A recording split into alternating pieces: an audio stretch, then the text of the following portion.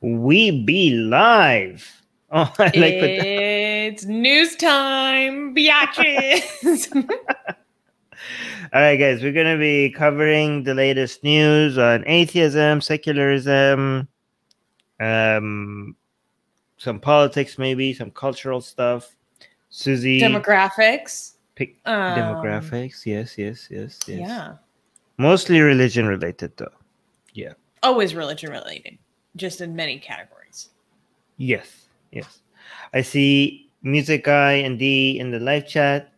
Our favorite people are here. Say hi, guys, in the live chat if you're here.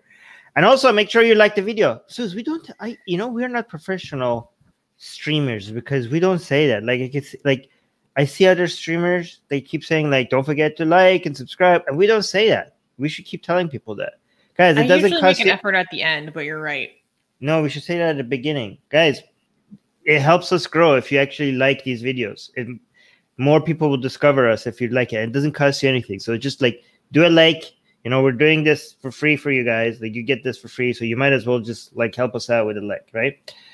All right. Should we clap for the first news? Yes. First news. New study finds atheists are more likely to believe that aliens exist. A report titled Preliminary Assessment, Unidentified Aerial Phenomena, or UAP, by the Office of the Director of National Defense in the United States, released on June 25th, caused a flurry of debate regarding the existence of aliens. A study by the Pew Research Center, which was sparked in part by the ODND's report, found out that religious adults are more likely to doubt the existence of alien life versus those who are less religious. 77% of those of both the atheist and agnostic participants say that their best guess is that life exists on other planets. Tom Flynn, the editor of the humanist magazine Free Inquiry, posited that religious people are less likely to believe in alien life because it undermines the core of their beliefs. I mean, this makes complete sense. If I had to guess, this is what I would guess. If you have two groups of people and one of them considering a new a hypothesis, and if that hypothesis would challenge everything they believe, group A would challenge their beliefs if they accepted, if they had to come up with the likelihood of a hypothesis, if they had to accept it, and group B, it wouldn't challenge all their already accepted beliefs. It would be more likely that group B would, on average, would attribute a higher possibility to the hypothesis, given that it doesn't challenge certain views that they already hold. Honestly, this is by the way, when I say this is what we would expect, this is not a dismissal of studies, right? This is just so happens that the results are what you would expect, right? You still need studies because a lot of times the results are the opposite of what you expect. Just because you expect a certain result, that doesn't mean that you should not do studies, okay? Because there are many times that you expect something and then the study results come out oh my God, this went exactly the opposite of what is, just so happens here that it went in the direction that we would have expected, I think, right? Yeah, it was really interesting. I just want to clarify that I'm not being anti-intellectual by saying this is what we expected, because we still need to do studies. But yeah, go on. It was really interesting. So they gathered this information in a variety of ways, and a variety of ways of determining someone's kind of religiosity, and all of kind of the standard markers of religiosity was an indicator that someone was not likely to believe in the possibilities of intelligent life on another planet. For example, where was it? Shoot. Sorry. Well, while you're looking for that, I just want to say that what do they mean by alien? Just like life somewhere else? Is that intelligent life, intelligent life? Okay, that's very specific. Because if they were just saying life, that would be like, duh. Like, obviously, like the universe is so big. But also intelligent life. I mean, the universe is so big, it's like, it wouldn't be, again, it wouldn't be, like, this is, the problem is they just, when they say alien, they put pictures like what, like, look at the cover that our editors pick, right? When you pick pictures like this, then it might seem ridiculous to be like, believe in that specific type of alien, right? But does intelligent life exist somewhere in this goddamn universe? It wouldn't be, it's not an extraordinary claim, right? Like, if you have the right conditions, you're going to have life. If you have life, give it enough time, you're probably going to get some intelligence. Well, I don't know. I don't actually know, probably, because I can't. Like, most people are incapable of actually doing the math when it comes to the probability of these things. Like, I know a lot of people smarter than us are doing the math, but most people who come up with conclusions like this, they themselves can't do the math and haven't even looked up the work of the people who have done the math. So they have no business attributing probability to the likelihood of this, right? You could just maybe refer to, I mean, if you have looked at other people who are experts who have tried to do the math, then you could maybe appeal to the experts. But given, if you haven't, then even if you come up with a guess, you have to admit to yourself that this is nothing but a guess, right? You have no idea how probable this is, right? But again, it doesn't seem like an extraordinary, like, some people think like this is really out, like, if anybody believes this is true, this is not like an out there, like a superstitious belief. If intelligent life happened on this planet, it means that this is something within the realm of possibility for it to happen on a planet somewhere in the universe. And unless there's something magical or supernatural about our planet, then could possibly happen on another planet somewhere in the universe. This is not an extraordinary claim. So I don't think like religious people just saying outright like, oh, I don't believe this is true, because it challenges their belief. Nobody has any business saying that this is not possible, right? It's definitely possible, but how possible, that is a very complicated question, and most people have no idea. Yeah. So I found what I was looking for. This is evidence, meaning like there are findings that Americans who are religious are less likely to say that there is intelligent life beyond Earth, is evidenced by a variety of measures of religious engagement. For example, any U.S. adults who attend religious services on at least a weekly basis are considerably less likely than those who seldom or never attend services to say that intelligent life exists elsewhere, meaning 44% of frequent attenders or weekly attenders versus 75% of seldom attenders. Similarly, around half of Americans who say religion is very important to them, which is 49% of their sample, say their best guess is that intelligent life exists on other planets, so a minority. By comparison, roughly 3/4 of those who say a religion is less important in their lives, which is 76%, say that intelligent life does exist elsewhere or might exist elsewhere. Adults who pray daily are also less likely than those who seldom or never pray to say intelligent life exists on other planets, which is 54% versus 80%. White evangelical Protestants, who tend to be highly religious, are less likely than any other religious groups to say intelligent life probably exists on other planets. 40% hold this view, so minority of white evangelical Protestants. Most white non-evangelical Protestants, which is 65%, Catholics, 67%, and religiously unaffiliated adults, 80%, say their best guess is that there is intelligent life beyond Earth. And they also noted that due to the limitations of their sample size, they weren't able to gain meaningful or significant findings for Jewish or Muslim Americans. But I thought this was a really interesting breakdown. Interesting. What do you think, by the way? Your views on this? I mean, it kind of makes sense, like for all the reasons that other people have posited. I don't know if anyone has studied specifically in a more strenuous and systematic way what could explain these findings.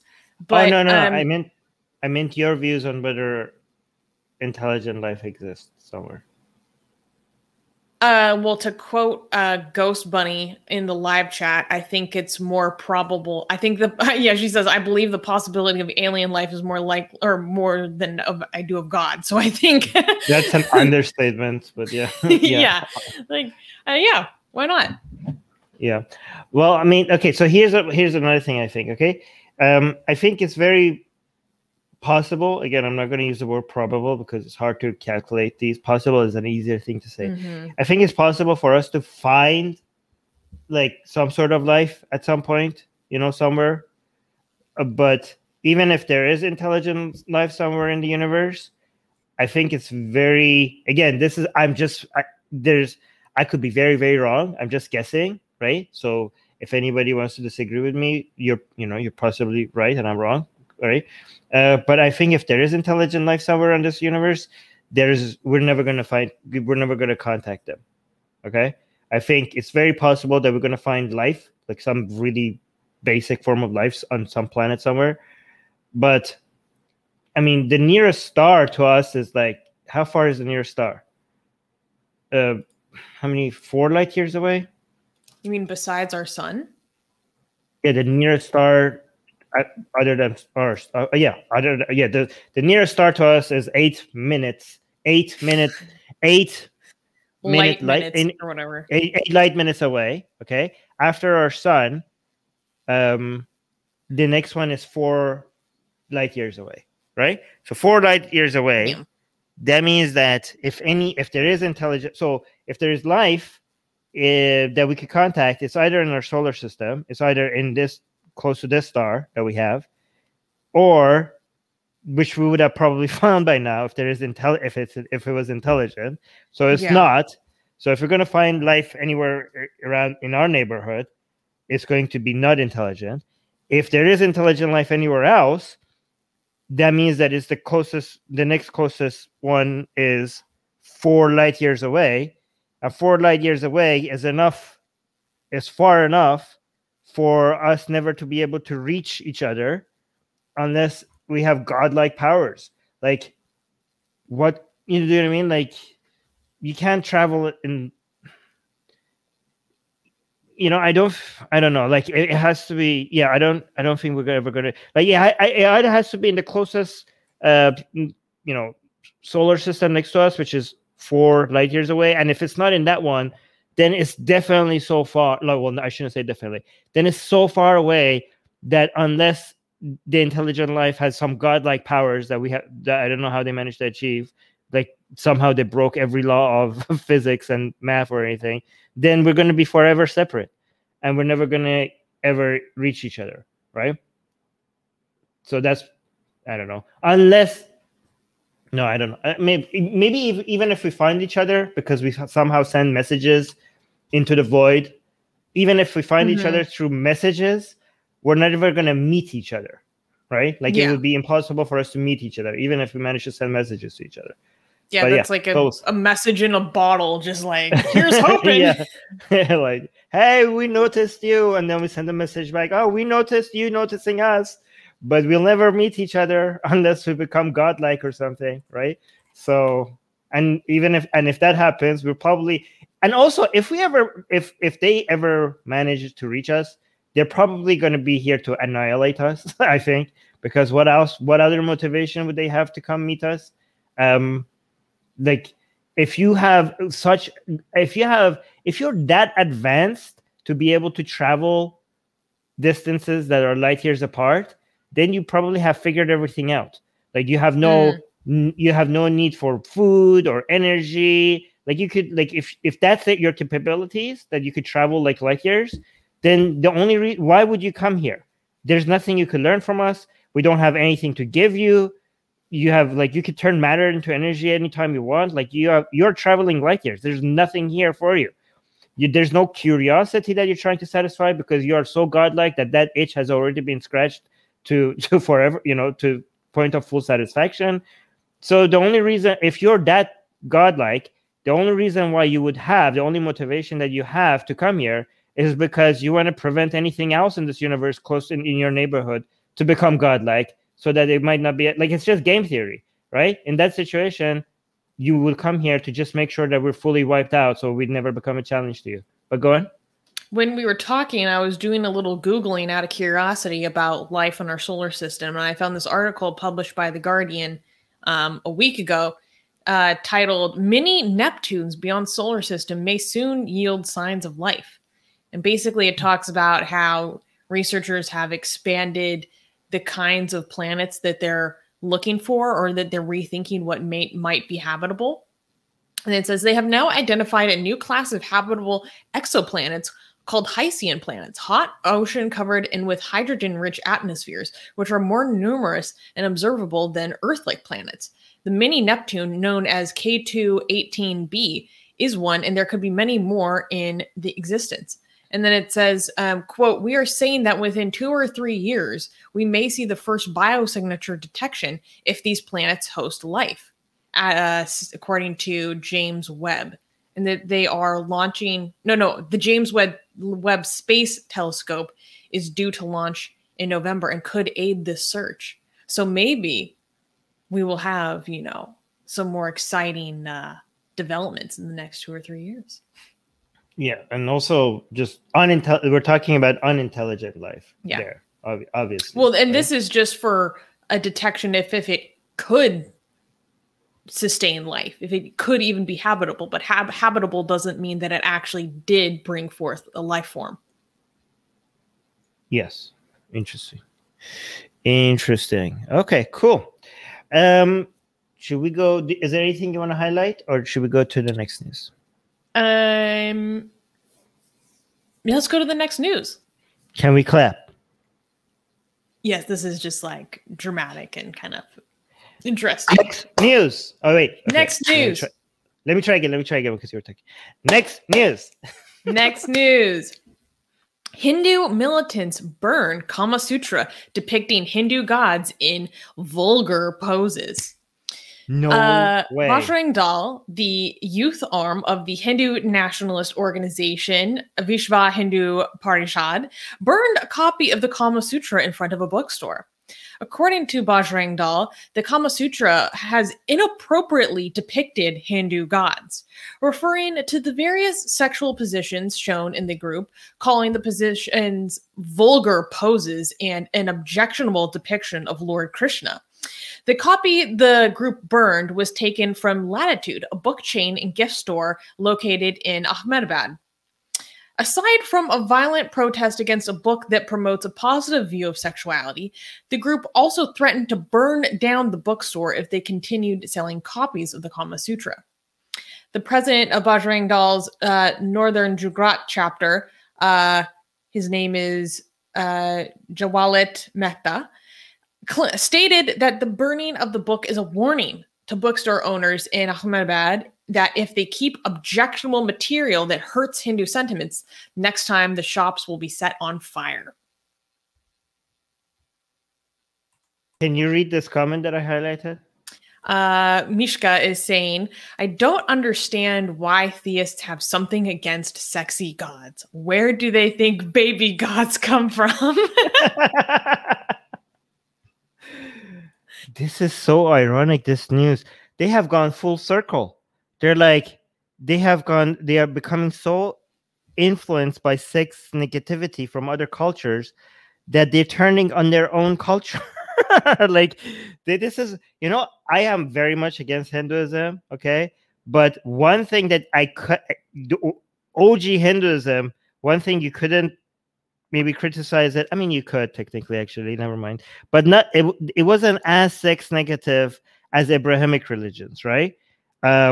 But it has become so influenced by Christianity and Islam that it has become so sex negative that the current Hindu culture is to turn on original Hindu culture it has just gone full circle and has turned against itself. Like, this is our culture. Our current culture finds our original culture too sex positive.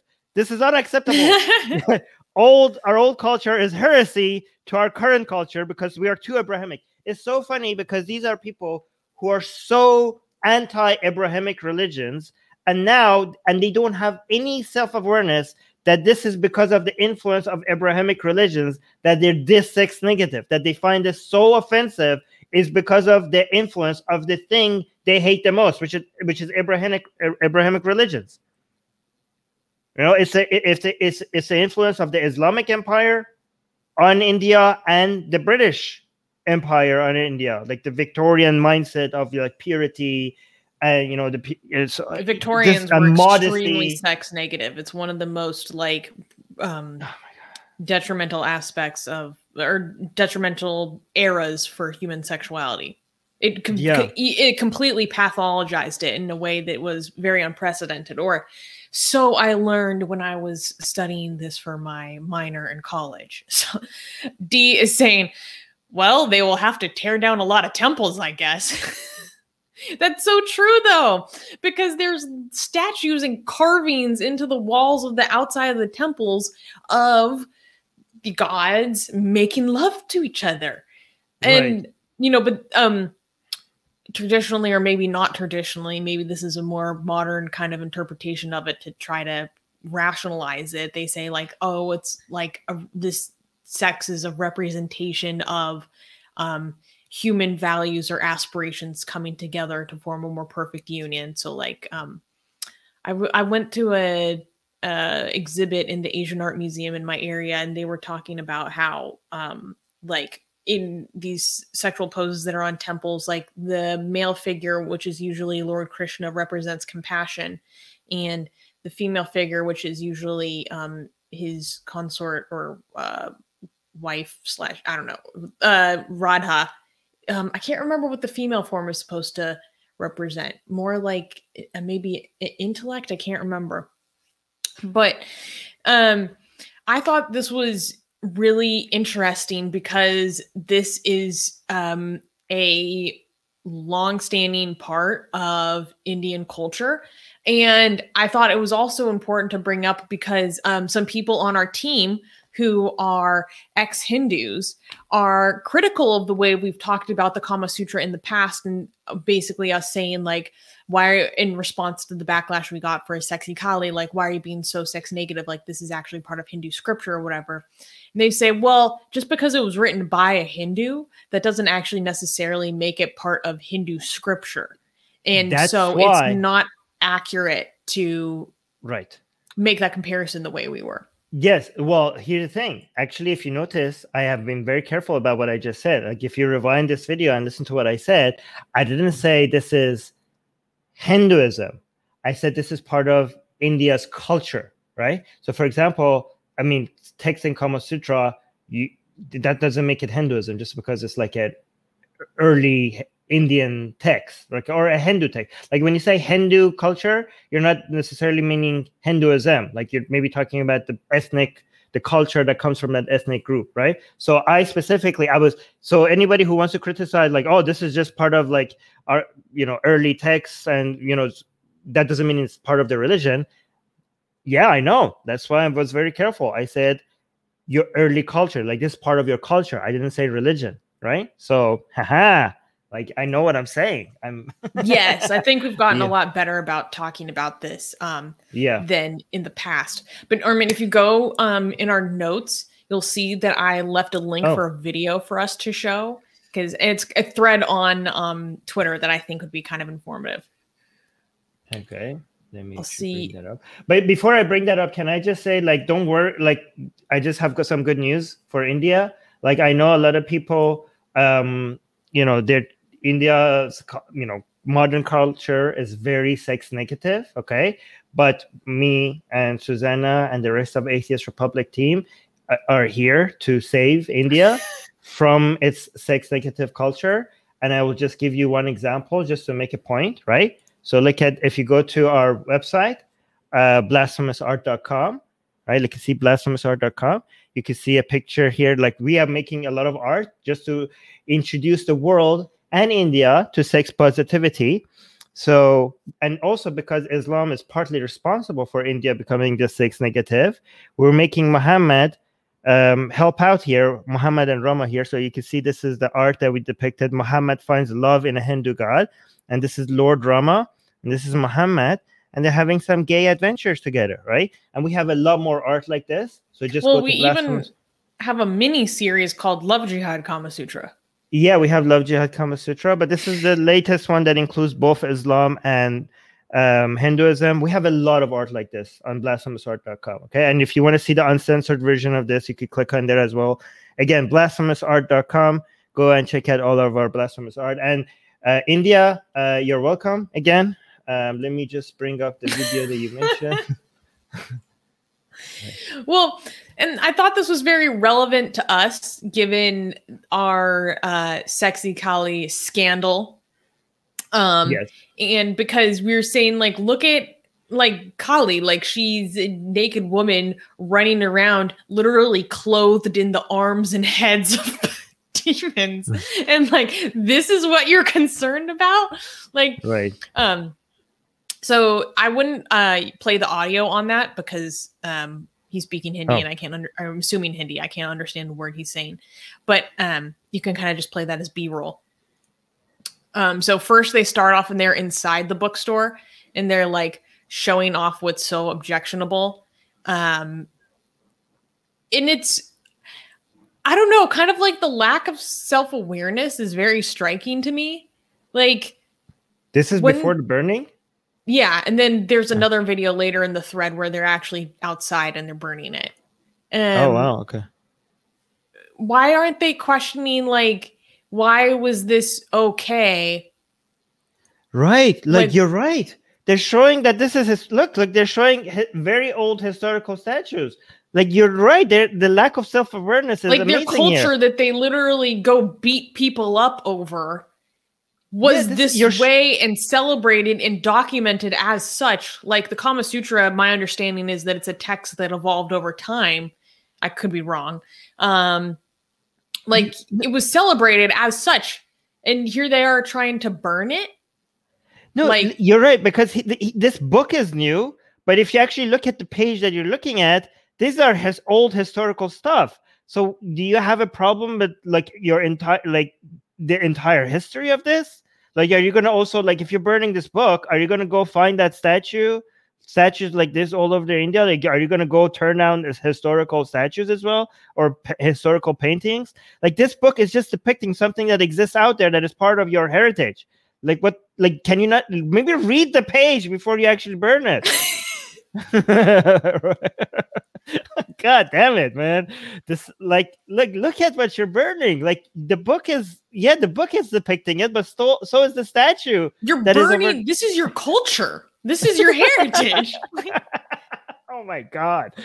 That's a very good point that you're bringing. Okay. Yeah, that's a very interesting thing. But I want to go back up. I want to read the caption that this person tweeted. So, breaking: Barangjal member burnt copy of Kama Sutra in Ahmedabad bookstore for showing, quote, Hindu deities in vulgar positions, and threatened to burn bookstalls down if Hindu sentiments are hurt in the future. And then scroll down. Oh my God. Like, so why are they upset about this book, but not the actual statue that is there? Like, why are they like have you not? I think we're thinking too much. Okay, we're thinking too much. And then they go down and it says Vatsayana's Kama Sutra has been the pride of India for centuries and has been the sculptures of Jata Idlora, Khajuraho,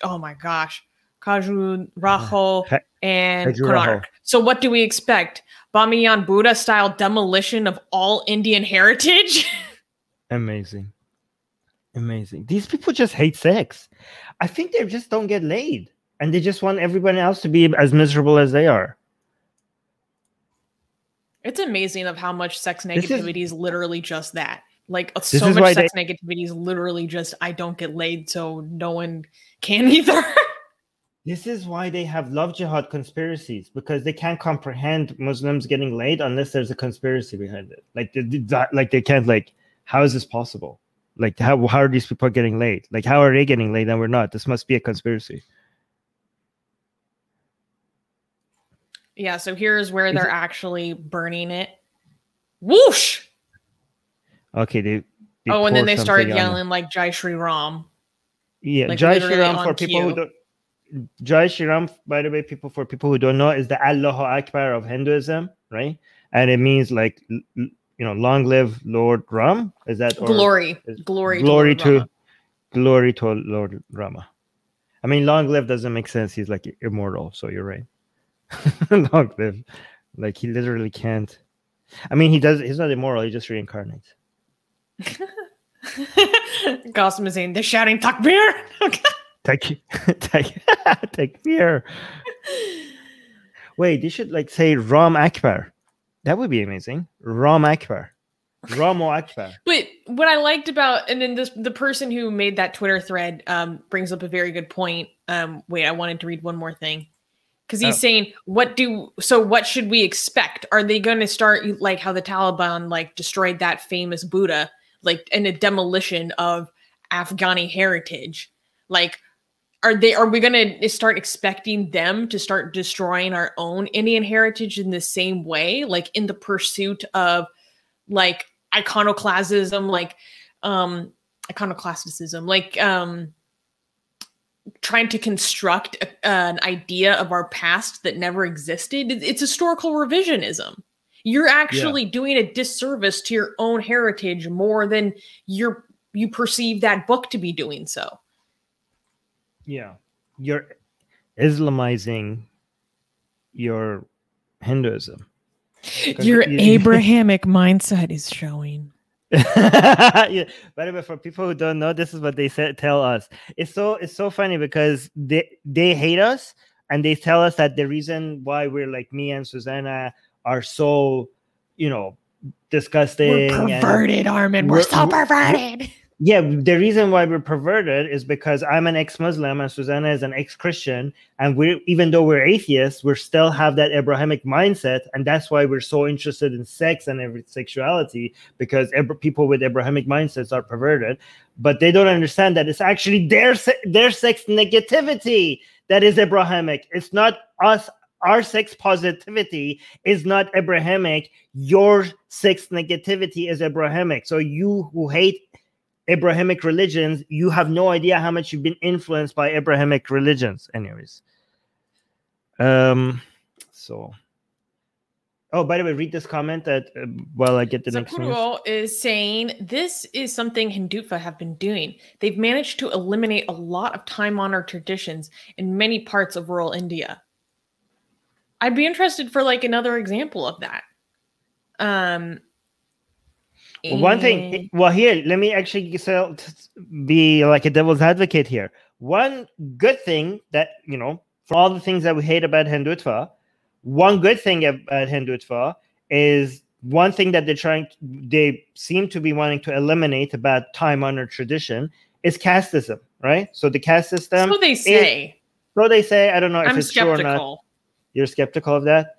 I mean, they are so. Maybe that might be like they're so anti-Islamic that they want to unite all Hindus against Islam. So they're like, let's get rid of the caste system because Islam is the greater threat, right? So, yeah. So I'm just trying to play devil's advocate, like, so that we're not completely.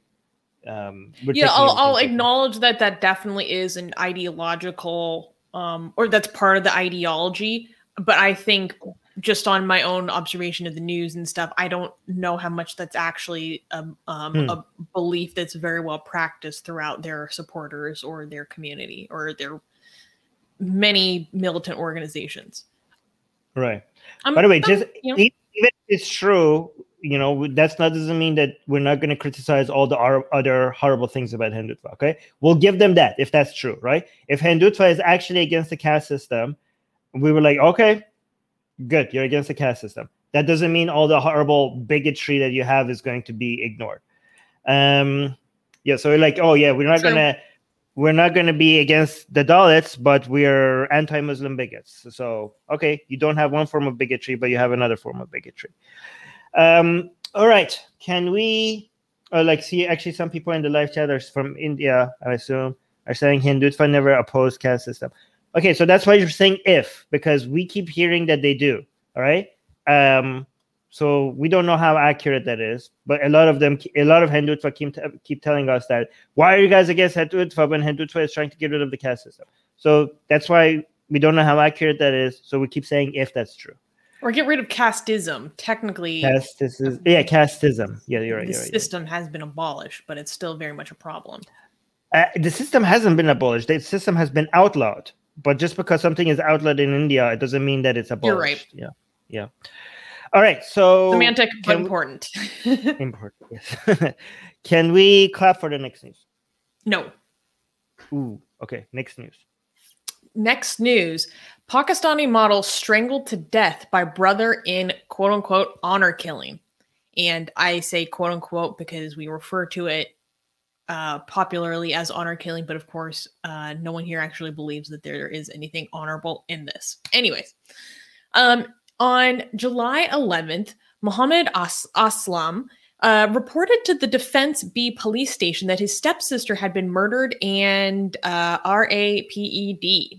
I'm not saying the full word because of YouTube. Aslam stated to the police that he discovered his sister's body on the floor during a visit to her house on July 9th. The victim is Nayab Nadine, a 29-year-old Pakistani model who had recently returned from a trip to Dubai. The police were eager to resolve the murder case. Evidence collected from the crime scene indicates that Aslam was the last person to have seen Nadim alive. Aslam then confessed to the murder. In his confession, he explained that he killed Nadim because she was, quote, disgracing the family's honor because he suspected her of having relationships with different men. During his last visit, he and the victim had an argument which led him to strangle her to death. To mislead the police, he stripped her clothes and made it appear as a RAPE/murder case. As of yet, no report indicates Muhammad Aslan. No reports indicates him of being charged with murder. Wait, what? No reports indicate that he's charged with murder? Why hasn't he been charged? Why hasn't he been charged with murder? Maybe he has, maybe he hasn't. I'm just saying at the time that we published this, we could not confirm. Oh, yeah. Okay. So there was and I also want to note, our writer made a very good note that in some reports he's referred to as Muhammad Aslam, some Muhammad Ali, just for clarity.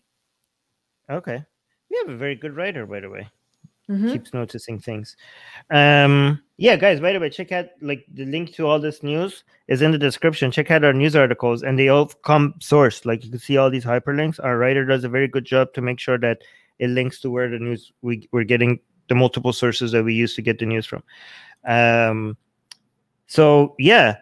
So there was no actual, as far as we know, RAP. Again, we say RAP because YouTube might be sensitive to certain words, but there's no actual, like he just made it look like that. He didn't actually do that to his own sister, right?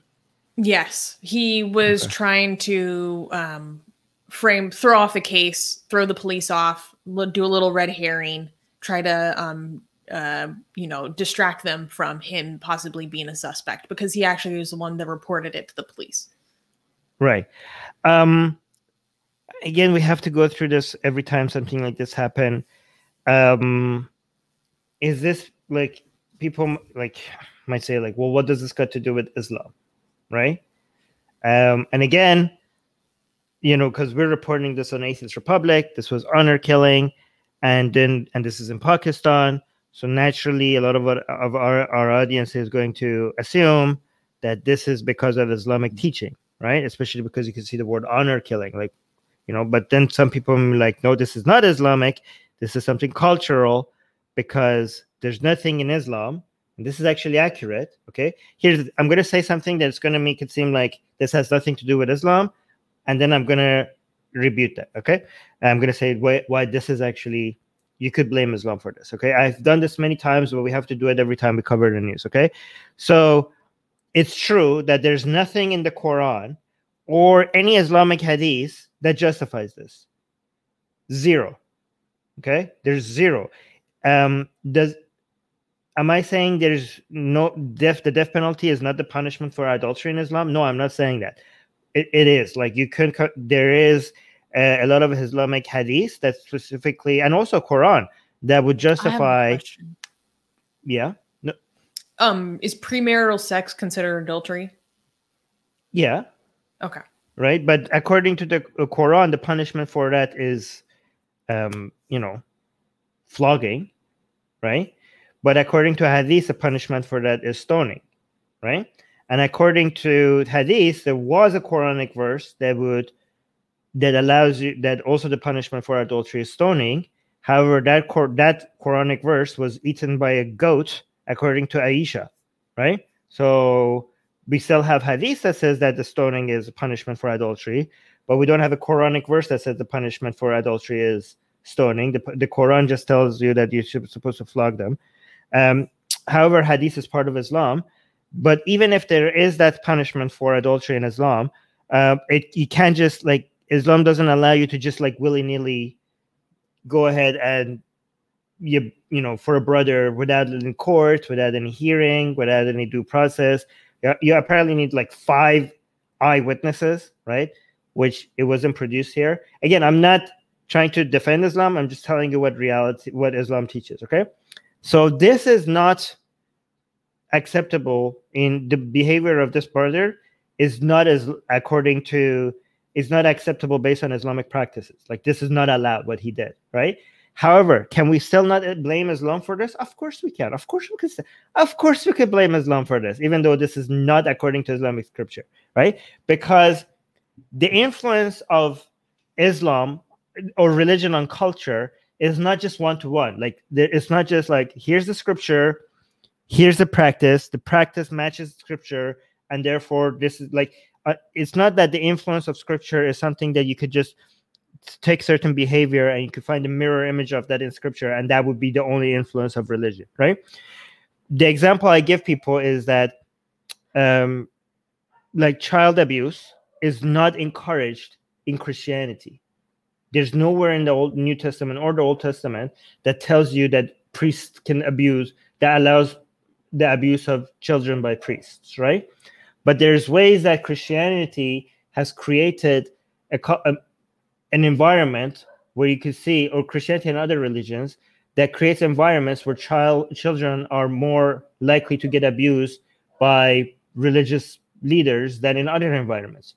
And for example, it could be that the teaching in Christianity that makes all sins forgivable through Jesus Christ might encourage certain behavior that you think that you will be forgiven for because you have access to God for forgiveness. Or it might be that Christianity encourages certain trusts to certain people that don't, and certain credibility and certain authority to some people to take care of children because they're seen as a moral man, of man of God. And in other environments, when you trust people with children, you look for signals and you look for credentials and for other ways to be able to trust people with children. But in a religious circle, because these are supposed to be moral men or man of God, you give trust to people that don't deserve that trust, and that will put children in a more vulnerable position. So it's not that Christianity, there's any scripture in Christianity that encourages child abuse, so that you can't see like anywhere in the Bible that allows that, but still Christianity in an indirect way creates environments where that's more possible. For example, similarly, like honor killing in Islam, what we describe as honor killing is not something that in Islamic text is encouraged or allowed. However, this, the misogyny in Islam, the way that purity culture, modesty culture, shame associated with behavior like this, the way women are described in Islam, the way that seems like women are possession of men, the way that seem men have authority over women, the way it seems like men are allowed to, Islam has many scriptures and many teachings that shows that men are allowed to do certain things to women that are brutal, that are not, so creating that environment where make men feel that they have this authority over women, that this is their position, and mix that with a culture that encourages modesty culture, purity culture, shame culture. It will make it more likely to a culture that has honor killing in it is more likely to be created in an environment where religion like this is dominant, right? So even if the relationship is not one-to-one, honor killing is a side effect of Islam. But even if you can't find it in the scripture. Does that make sense? It makes total sense. Well, thank you. I also wanted to talk about something very important when we're covering this news stories, because this is just like one instance of hundreds of instances that happen in Pakistan in particular. And we only tend to hear about the ones that happen to women that are more upper, in a higher class, basically. So, one fact is that Pakistan has the highest number of documented and estimated honor killings per capita of any country in the world. About 1/5 of the world's honor killings are committed in Pakistan, which is 1,000 out of 5,000 per year total. For comparison, I believe, and people can fact check me on this, that so if they're and 5,000 is probably a low, it's probably a very conservative estimation. But if 1,000 of the 5,000 comes from Pakistan, I believe another 1,000 out of the 5,000 comes from India. India is substantially larger. And again, there's all sorts of issues and limitations regarding reporting. But I think that alone gives some perspective into how severe the situation of violence against women is in the country. And it's so frustrating to me, like with the story we covered last week with the Pakistan Park incident, where a woman and her friends was assaulted by literally hundreds of men.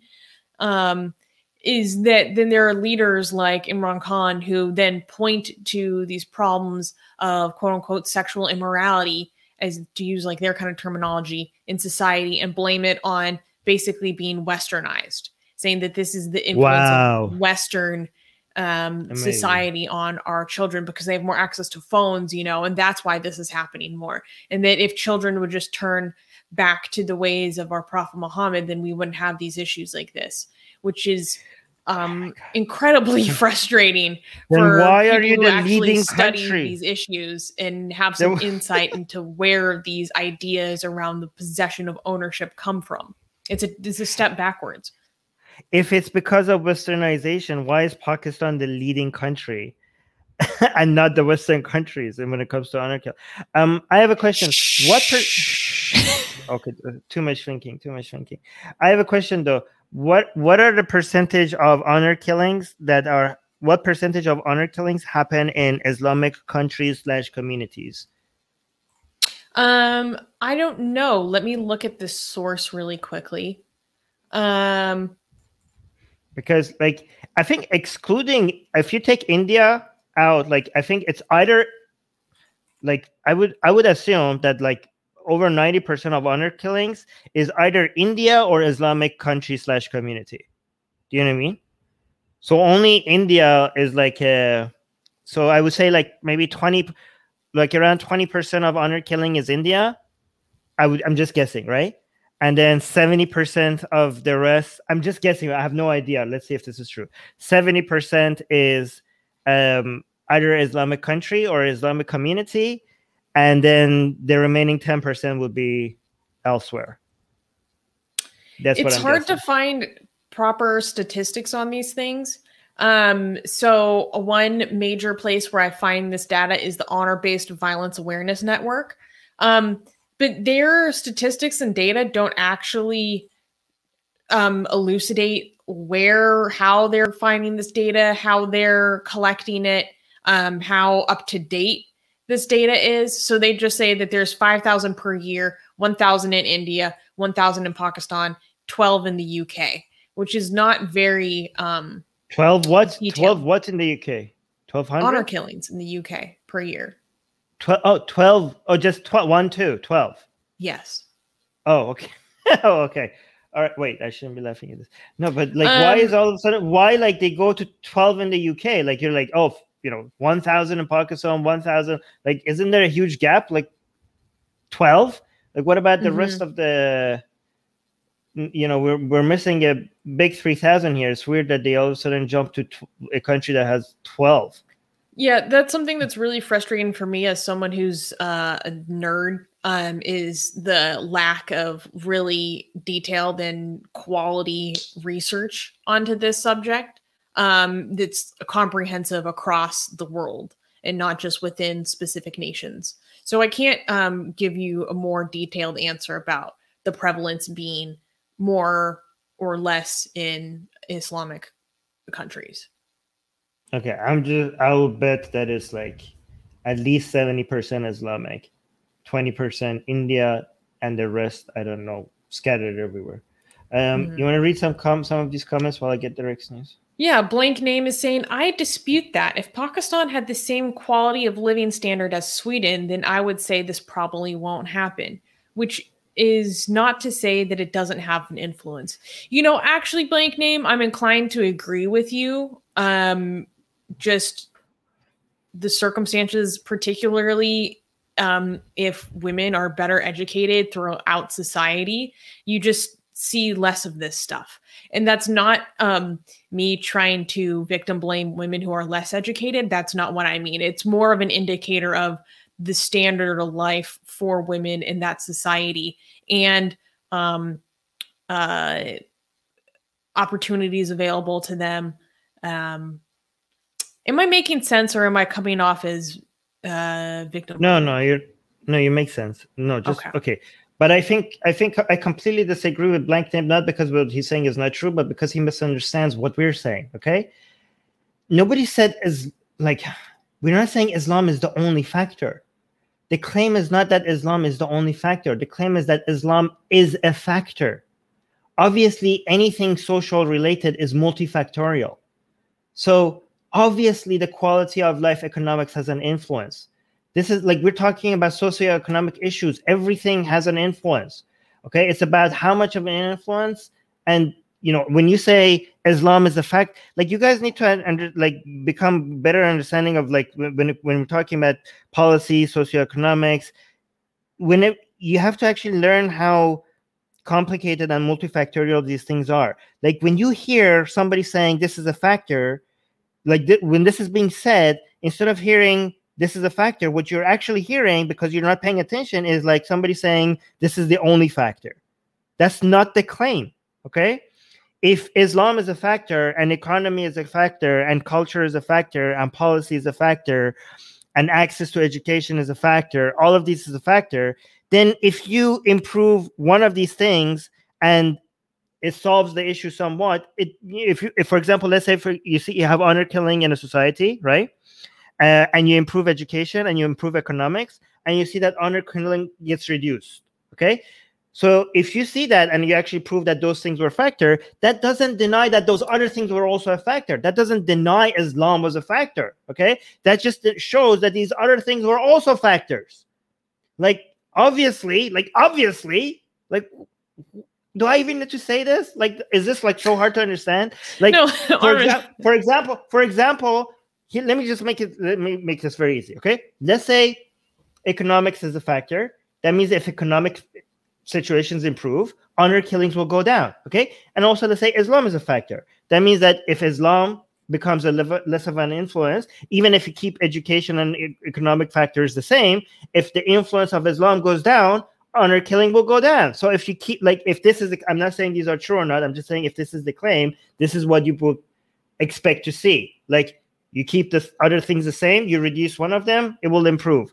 You reduce Islam, the situation will improve. Increase education, increase economics, things will improve. These are really simple concepts, guys. Multifactorial. Remember, multifactorial. But go on. Blank name is saying, I misunderstood. Sorry. Guys, if you misunderstand and then Armin is going in on you, it's mainly because he's using that as an opportunity to make a point in general, not going after you personally. But I also want to add that while I said that if I think that if the material conditions for both men and women improved in Pakistan, we would probably see less of this. I would reckon that we would still see more of it than we would in equivalent countries that have a similar quality of life and GDP. Because when you see cultures based around honor specifically that involves an entitlement or possession of women within one's own family, you see these instances, as is the case in India, which isn't necessarily Islamic. We see this a lot in Hindu communities there. Zakuro is saying, but let's not lose heart. Richard Dawkins' book, The God Delusion, is becoming increasingly popular in Pakistani universities. Students and lecturers are being influenced. Yes, there is a great desire for new thought and free thinking in Pakistan, that's for sure. I know because I talked to so many of them. Is this actually true? Because I want to know which Pakistan university has the balls. Like, I know, like, as a lecturer. Yes, like, because I know, like, these books are becoming very popular and people are just downloading them left and right from the internet and reading them. But do we actually have Pakistani universities where the professor is officially like, let's read the God Delusion? And if yes, does that, like, how much balls do you need to have in Pakistan to be able to, like, maybe, like, are they like saying, like, hey, come, let's critique this evil? Maybe I have to, I don't know. Like, no, that's how often it's posited. Like, we're going to deconstruct the falsehoods of these dirty atheists. And then meanwhile, there's people in class who are like, oh my God.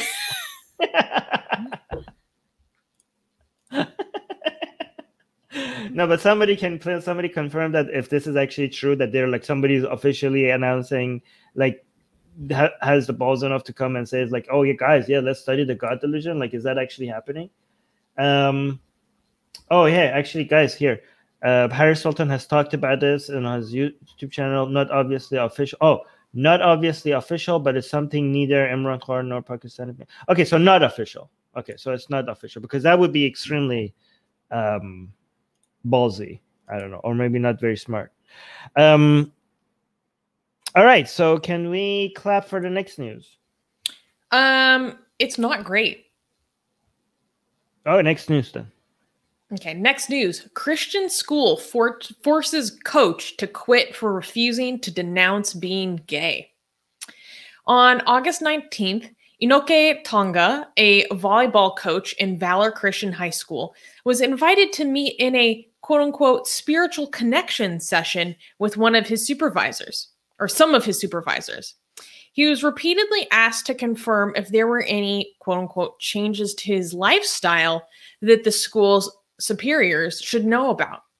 It became apparent that the school authority had an issue with Tonga being gay and supportive of the LGBTQ community. He was ultimately left with two choices. He could denounce being gay and delete his social media posts regarding his identity and support for the LGBT community, or he can continue living as a gay man, true to himself, but he would essentially be forced out of his job. Tonga's Instagram post gathered support from parents, students, and alumni. Students organized a walkout in support of Tonga and expressed their dismay with the school's decision. An official statement from the school claims that Tonga, quote, misrepresented many aspects of this matter, but did not specify exactly what was misrepresented. Where is this? This is in America, baby. How is this possible? How is this still possible? Okay, let's try to be skeptical. We don't know. They didn't mention what was misrepresented at all? No. Do we have any evidence that this is what the school said, like what they're claiming the school has done is actually true, or are we just going based on he said, she said? as of the writing, when I was researching this, like there wasn't a firm statement from the school. And this has happened before, actually. There was another former coach, her name was Lauren, that was forced to leave back in 2019 for being gay. And when she heard about Tonga's experience and what he went through when it was kind of making the news, that's when she reached out to him and started speaking out about her experience of basically going through the same thing. Do we have any? It happened in around the Denver area in Colorado, by the way. So it's America. Do we have it? Yeah. Do we have anywhere like that actually shows that anybody mentioned change in lifestyle? Like this is an allegation that they said that they asked him to. So it's right now. It's at the point of allegation that they asked me to remove these posts, or do we actually have anything to show that they asked him this? This is just his account of what happened. Okay. So let's just be skeptical. We don't know if we're just reporting what has been said here. We don't know, because I don't want to be like, oh, like I wanted to like let go and be just like go on full on outrage mode, right?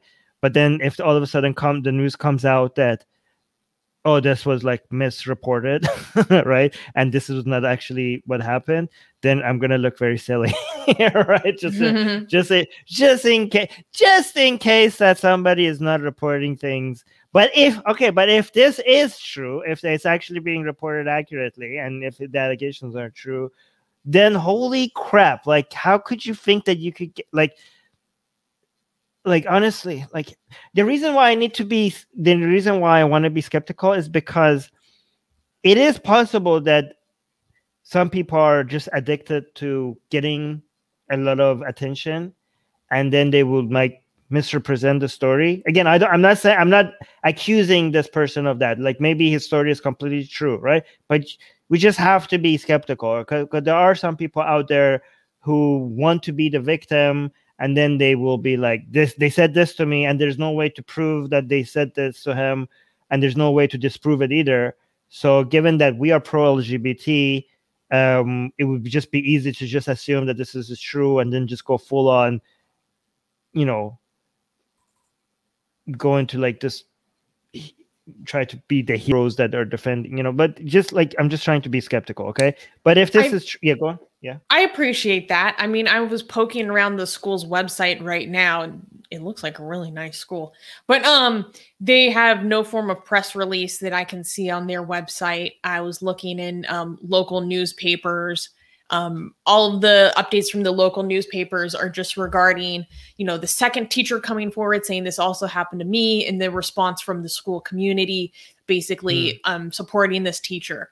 So I appreciate your skepticism, but thus far, and local newspapers reached out to the school, and I believe they declined to comment. So, it all points towards this man's account so far being uncontested. But there were so many aspects of this that disturbed me. So first of all, the fact that when it was the campus pastor and the athletic director that pulled him into what they call the spiritual connection, like for this meeting. So to frame it as like, this is our way of calling you in spiritually because we care about you, is just like so abusive, first of all. And so on his Instagram page, he has a post where he details his experience, and they asked him if there were changes in lifestyle that they should know about, and he was like, I don't know what you're talking about. And they started repeatedly asking him this question, and he was like, no, I'm doing well. Verbally? This was verbal communication? Yes. Okay. In person. And then finally they asked if they'd posted something inappropriate on his social medias. And he's like, I don't post anything that would go against Valor's culture and beliefs. And he's like, I don't post anything that's be inappropriate. Like, I teach high school children, like teachers have to be very conscious of this kind of thing. And then they're like, if did you talk about being gay? And he's like, yeah, I did. And then he said, of course, I advocate for LGBT brothers and sisters, especially those who are struggling to find a relationship with God, because this man is a very firm and believing Christian, actually. The culture document of Valor Christian that was given to me during the interview process, meaning when he joined the school, didn't mention anything about their stance on the LGBT community. I will add that the pastor purposefully and ignorantly would say LGBTQ incorrectly. He would say LGGB, or whatever at one point.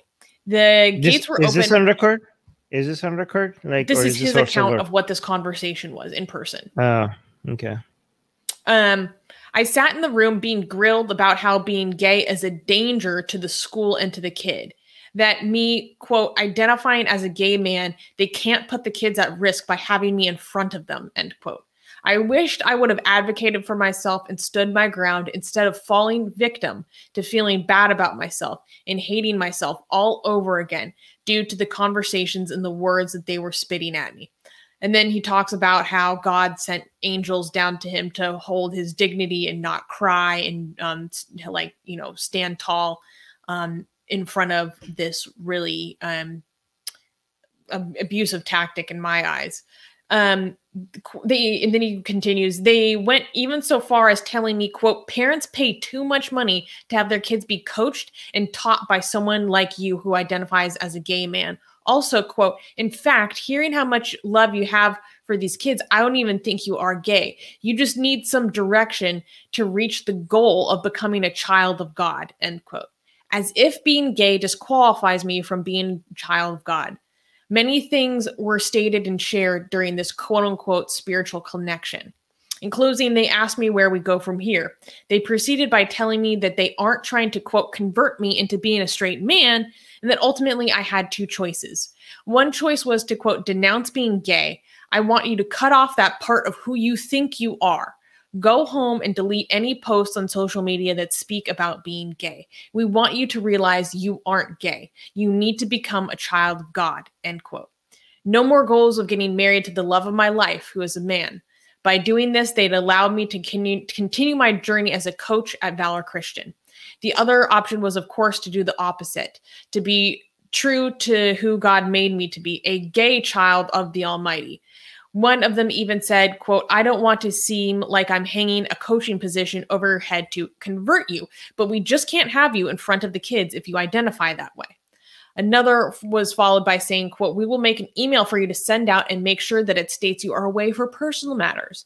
So that way, when you make your decision to accept God and our help, you can come back and they don't have to know of your spiritual battle.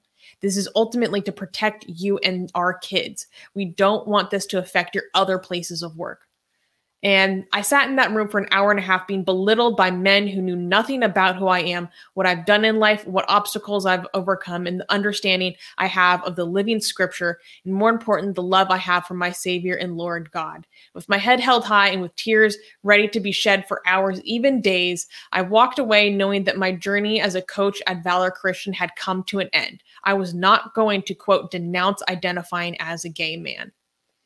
According to them, this would lead to me being released as a coach.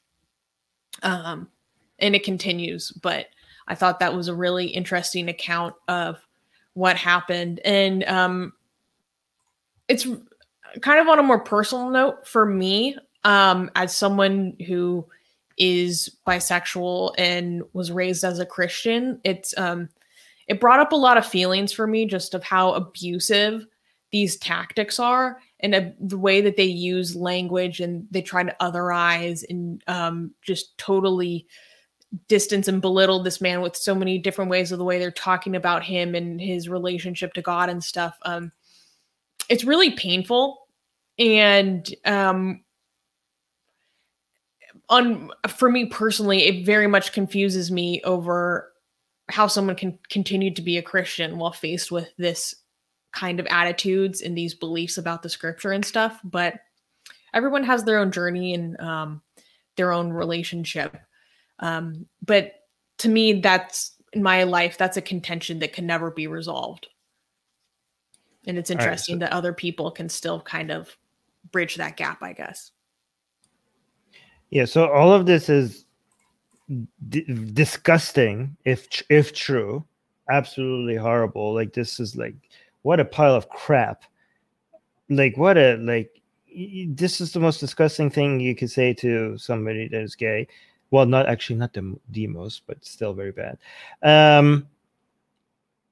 But again, I just want to say, I keep saying if true, and I feel like some people in the live chat are not appreciating me saying if true. Like, let me like read this one. Marcia is saying, Armin, do you not believe this ridiculous religiosity occurs every day in some form? Of course I do. Like, I didn't deny it doesn't. First of all, I hope people understand if I'm saying if true, that is not at all saying that this story didn't happen. Okay, I'm just putting the possibility out there, just that it didn't. But I'm not saying it. I'm not claiming that it didn't. I'm just including that as a possible thing. That's all I'm doing. Okay, I'm not claiming that this is not a real thing, not a real story. Just being a bit skeptical. Also, even if this story is not real, I'm definitely not claiming that this doesn't happen. In fact, I'm almost sure that it happens all the time. Even if this is not true, it still happens. You know what I mean? Like, I'm not saying it doesn't happen. Like, I don't understand if I'm being skeptical here, does that mean that I'm denying that this is like a people being discriminated for their homosexuality based on religious reasons? If I'm like saying that it's a possibility that the story is not real, do you think I'm denying that it happens everywhere else? Of course I'm not. It's I mean, it's United States. Of course it does, right? It happens many other places as well, right?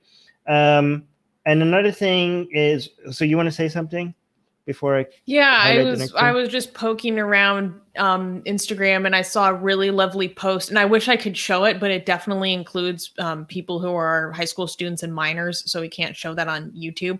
But it's like wonderful photos of these protests that they all organized in support of him, and him like hugging the kids, and them talking about like how they're signing petitions and organizing to like rally around him. And if you guys are curious about this, I actually found an open letter that students and alumni have written to the school called Valor for Change, if you guys want to learn more about the situation. According to this open letter, they talk about repeated and failed attempts to actually gain a meeting or even a phone conversation with school supervisors. So that lends credence to me saying that the school hasn't really made comment or been more specific about what their account of what happened was. All right. Can you read this one? Yuval. Atheist Republic. Yuval is saying, I feel for this man, but didn't he realize that opposing gays is part of Christian doctrine?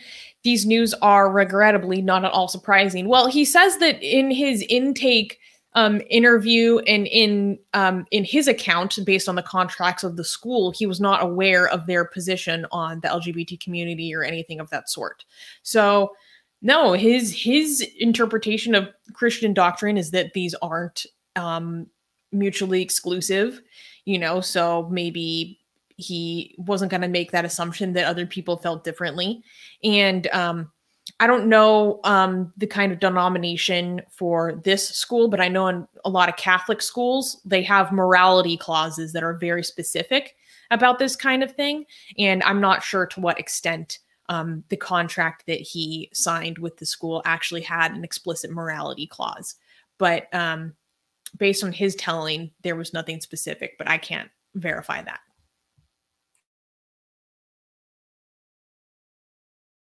All right. So do you want to highlight anything else before we go to the next news? No. Okay. There's something I want to highlight, but to crap on, but I don't know if you're comfortable with it, so I'm not going to do it. What? There's one comment that I want to highlight and I want to like attack, but I don't know if you're comfortable with it, so I'm not going to do it. Do it. Really? Okay. Yeah. You're sure? Okay. Yeah. Okay. So Zakura, I'm going to crap on what this comment. Okay. You're saying, Susanna, since you're bisexual, who's your dream girl, or what should her personality be like if she doesn't exist yet? Okay, so I don't know if Susanna is okay with this question or not. She might be okay, but I just want to tell you guys, don't ask about people's sexual lives as soon as you find out that they're gay or bisexual, because I just think you're reducing, like, you're not, it's not an invitation. Like, if somebody tells you that they're bisexual or gay, that is not an invitation for you to make their sexual life a topic. Okay, maybe they're comfortable with it, maybe they're not, but it's just like, that's one reason why I think a lot of people don't. I want more people to be open about the fact that they're bisexual or gay, because if they are more open about it, it normalizes bisexuality or, and gayness and all that other stuff. But if they think like, this is like, as soon as I do that, all of a sudden people are going to ask me questions about my sexual life. I mean, a lot of people are not comfortable opening themselves to people talking to them about their sexual life, questioning them about their sexual life. And this might discourage a lot of other people to tell you that they're bisexual or gay, because that, it just seems like a green light now. All of a sudden my sex life, it becomes like a green, like they think it's an open invitation for that to become a topic, right? So, you might find examples of people being okay with it, but you can't just assume that. So that's my opinion. What do you think? I appreciate it. And, I'm actually like very open about these kinds of things. Although I do explicitly label myself as bisexual because I don't want to explain what pansexual is, like, all the time, because that gets so tedious. But on a different day when it's not off topic, like, I can talk about this kind of thing. And Armin, remind me to tell you something after the show in regards to this that happened last night that's actually pretty hilarious. All right. Sorry, Zachary, I didn't mean to push you under the bus for this. It's something I just want to also, like, it's also, so Zachary saying couldn't resist that itch. I threw the issue of privacy under the bus. I apologize. No, that's completely okay. I'm just like, I accept your apology. Yeah. And also no big deal. Another thing I want people to remember is that not every trans person is a trans right activist. Okay. Some people are just trans, and that doesn't mean that if they tell you that they're trans, all of a sudden that's a green light for you to talk about trans right issues or trans issues or science or gender and sexuality. Like, if somebody tells you that they're trans, that is not an invitation for you to start questioning them. You might ask, hey, is it okay if is that okay? Especially if somebody is a trans and also a trans right activist, that means that's what they do. So maybe that's a green light for you to ask them, because that's literally what they do. But not every trans person is like announcing, knowing that they're trans is an open invitation for you to asking them about their genitals, about their surgery, about science, about gender issues, about rights issues. A trans person, for example, is much more than just a trans person. So just keep that in mind, right? Anyways. Secular Rare is saying, come on, Armin, we all know you're going to yell at us all at some point. Sorry. I apologize for that. All right. Can we clap for the next news? No. Okay. Next news. Arizona family tried to kidnap pregnant woman over non-Muslim boyfriend.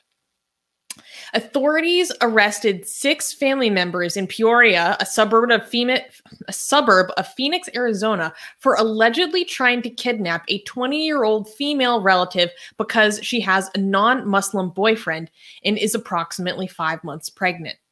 In Maricopa County Superior Court, detectives filed a probable cause statement stating they believe that the 6 arrested family members planned to send the woman back to Iraq. Once in Iraq, it is possible that both her life and the unborn's child life could become victims of an honor killing. The family attempted multiple times to kidnap the pregnant girl. In March 2021, the police said the victim, her boyfriend, and his family fled to Yuma, Arizona to escape her family's harassment and violence. But her family still found them at the hotel they were staying at and attempted to kidnap her again. Okay, so let me get this straight. This was a woman who got pregnant with the non-Muslim boyfriend, right? And Correct. the family was upset, so they were trying to kidnap her, send her back to Iraq to potentially do an honor killing on her and her baby. That it's possible. Mm, She had good reason to believe that they were going to kidnap her back to Iraq. okay. Well, I'm glad that didn't work out. Mm-hmm. Thank you to the police in Arizona and whoever was responsible for managing to stop this before it happened. Mm-hmm. This is why we need to fund the police, by the way. This is what Nope. they're there for. This is what they're True there though. for. Yeah, but no, I mean, I guess like we should have clapped for this. They managed to stop this. Like, here, I'll clap now. Thank you, police, because we do. No, like, thanks to the people. Like, maybe we should put a positive spin on this. Like, I'm glad that this was stopped. Like, how did they stop it? Like, did they how did they find out before it happened? Like, do you know the? Oh my gosh. Well, I mean, this saga has been going on for some time. This woman, her boyfriend, and his family have filed over 20 police reports in various precincts of Arizona. The reports document accusations of harassment, disorderly conduct, aggravated robbery, kidnapping, and aggravated assault. And the woman and her boyfriend are unidentified. Is that her? She was previously successfully kidnapped in Yuma. In a Yuma, Arizona police report, the victim's brother was arrested last March for successfully kidnapping her. He had planned to take her back to her family, likely for an honor killing. However, the family's kidnapping efforts did not end there. The woman was allegedly forced into a parked car on August 18th in Avondale. That is where the family reportedly started punching her in the abdomen. There are 2 witnesses in the parking lot who helped the victim escape, police said. Peoria revealed the family members who were arrested on August 27th. Court documents contain details from detectives regarding the accusations of recent assaults and threats at medical buildings in Avondale. They described how the relatives confiscated the woman's her purse, cell phone, as well as her boyfriend's gun during a violent assault. The woman grabbed one of the officers and pleaded with him, saying, "Please don't let them take me." Additionally, the victim's brother allegedly left a threatening voicemail in May, promising to kidnap her boyfriend's teenage sister unless the woman returned to her family. So he's saying, he left a voicemail saying, "I'm going to kidnap your 15-year-old sister if you don't give us back like our daughter," if it was his sister, like the family's daughter. Saying, and then he literally said, like, "Your American laws aren't going to stop me, or they don't make me afraid." How were they not already in jail after that? Like, how did they manage to get a second attempt at this? That's what's so crazy, because they filed over 20 police reports in different precincts. They had to flee cities because of how concerted their attempts were against them.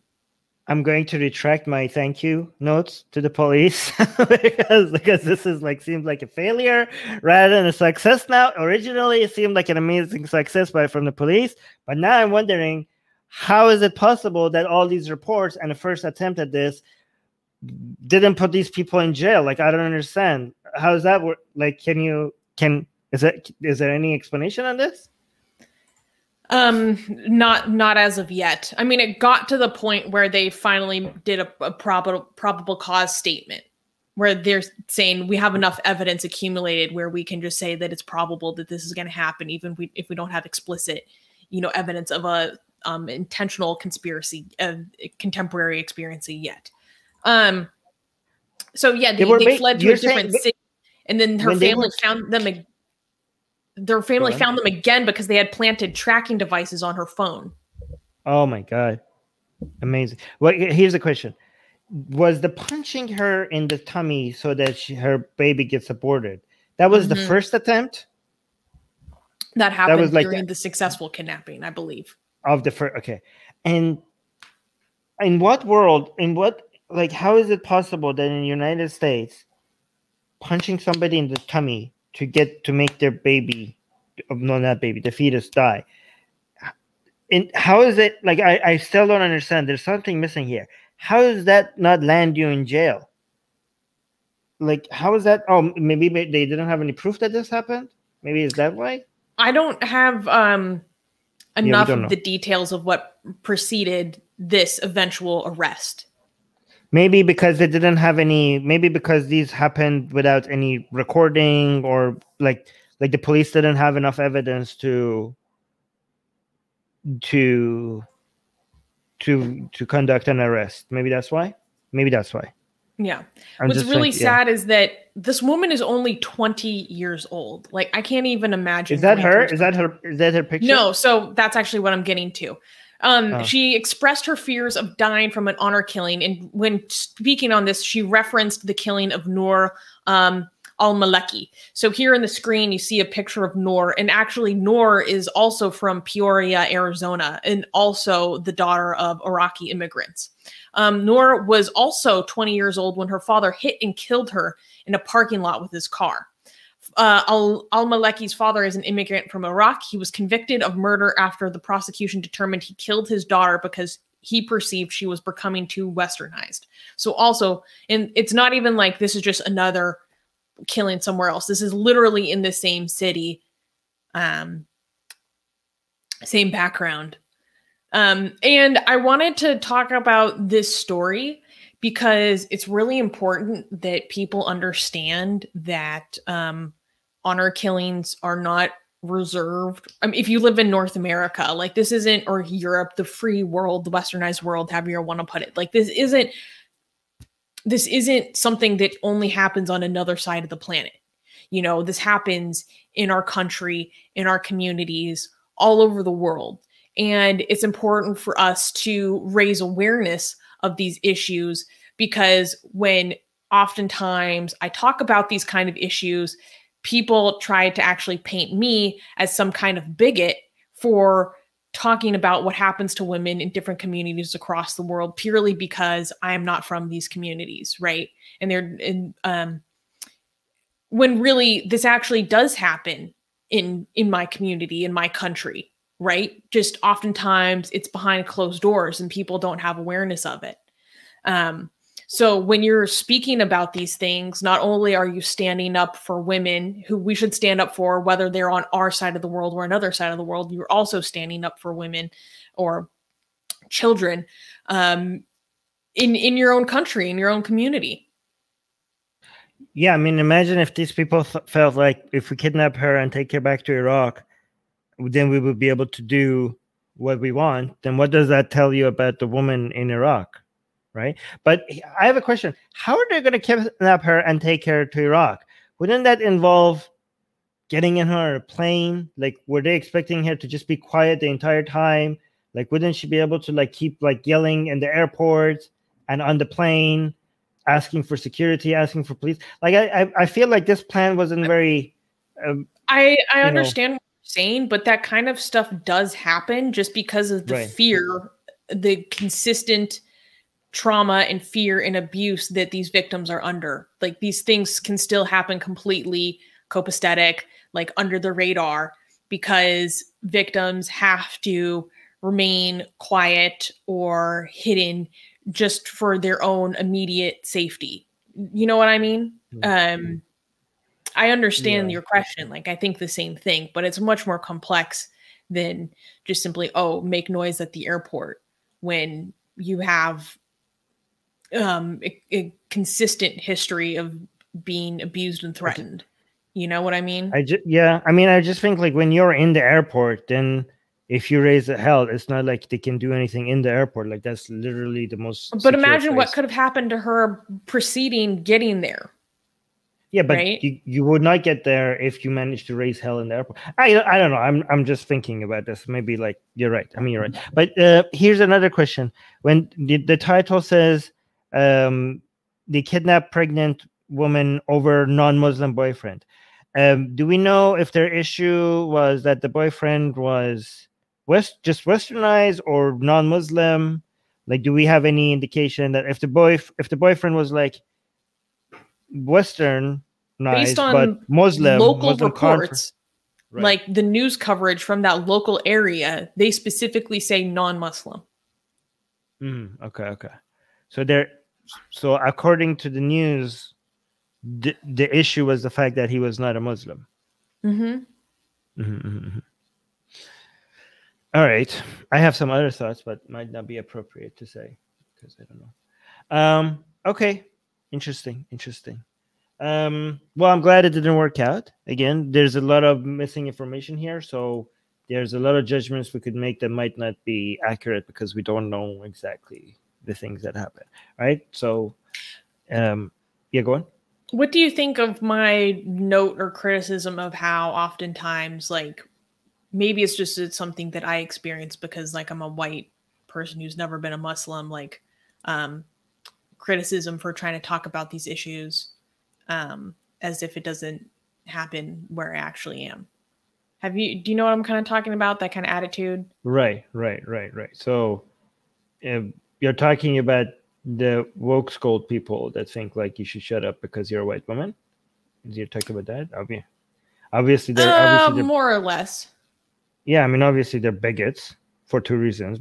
First, one, because they're telling you what you're allowed to say because of the color of your skin, and second of all is because their dismissal of human rights issues about people who don't live in their country. They seem to be deeming them less worthy of care just because they happen to live somewhere else, that's bigoted as well.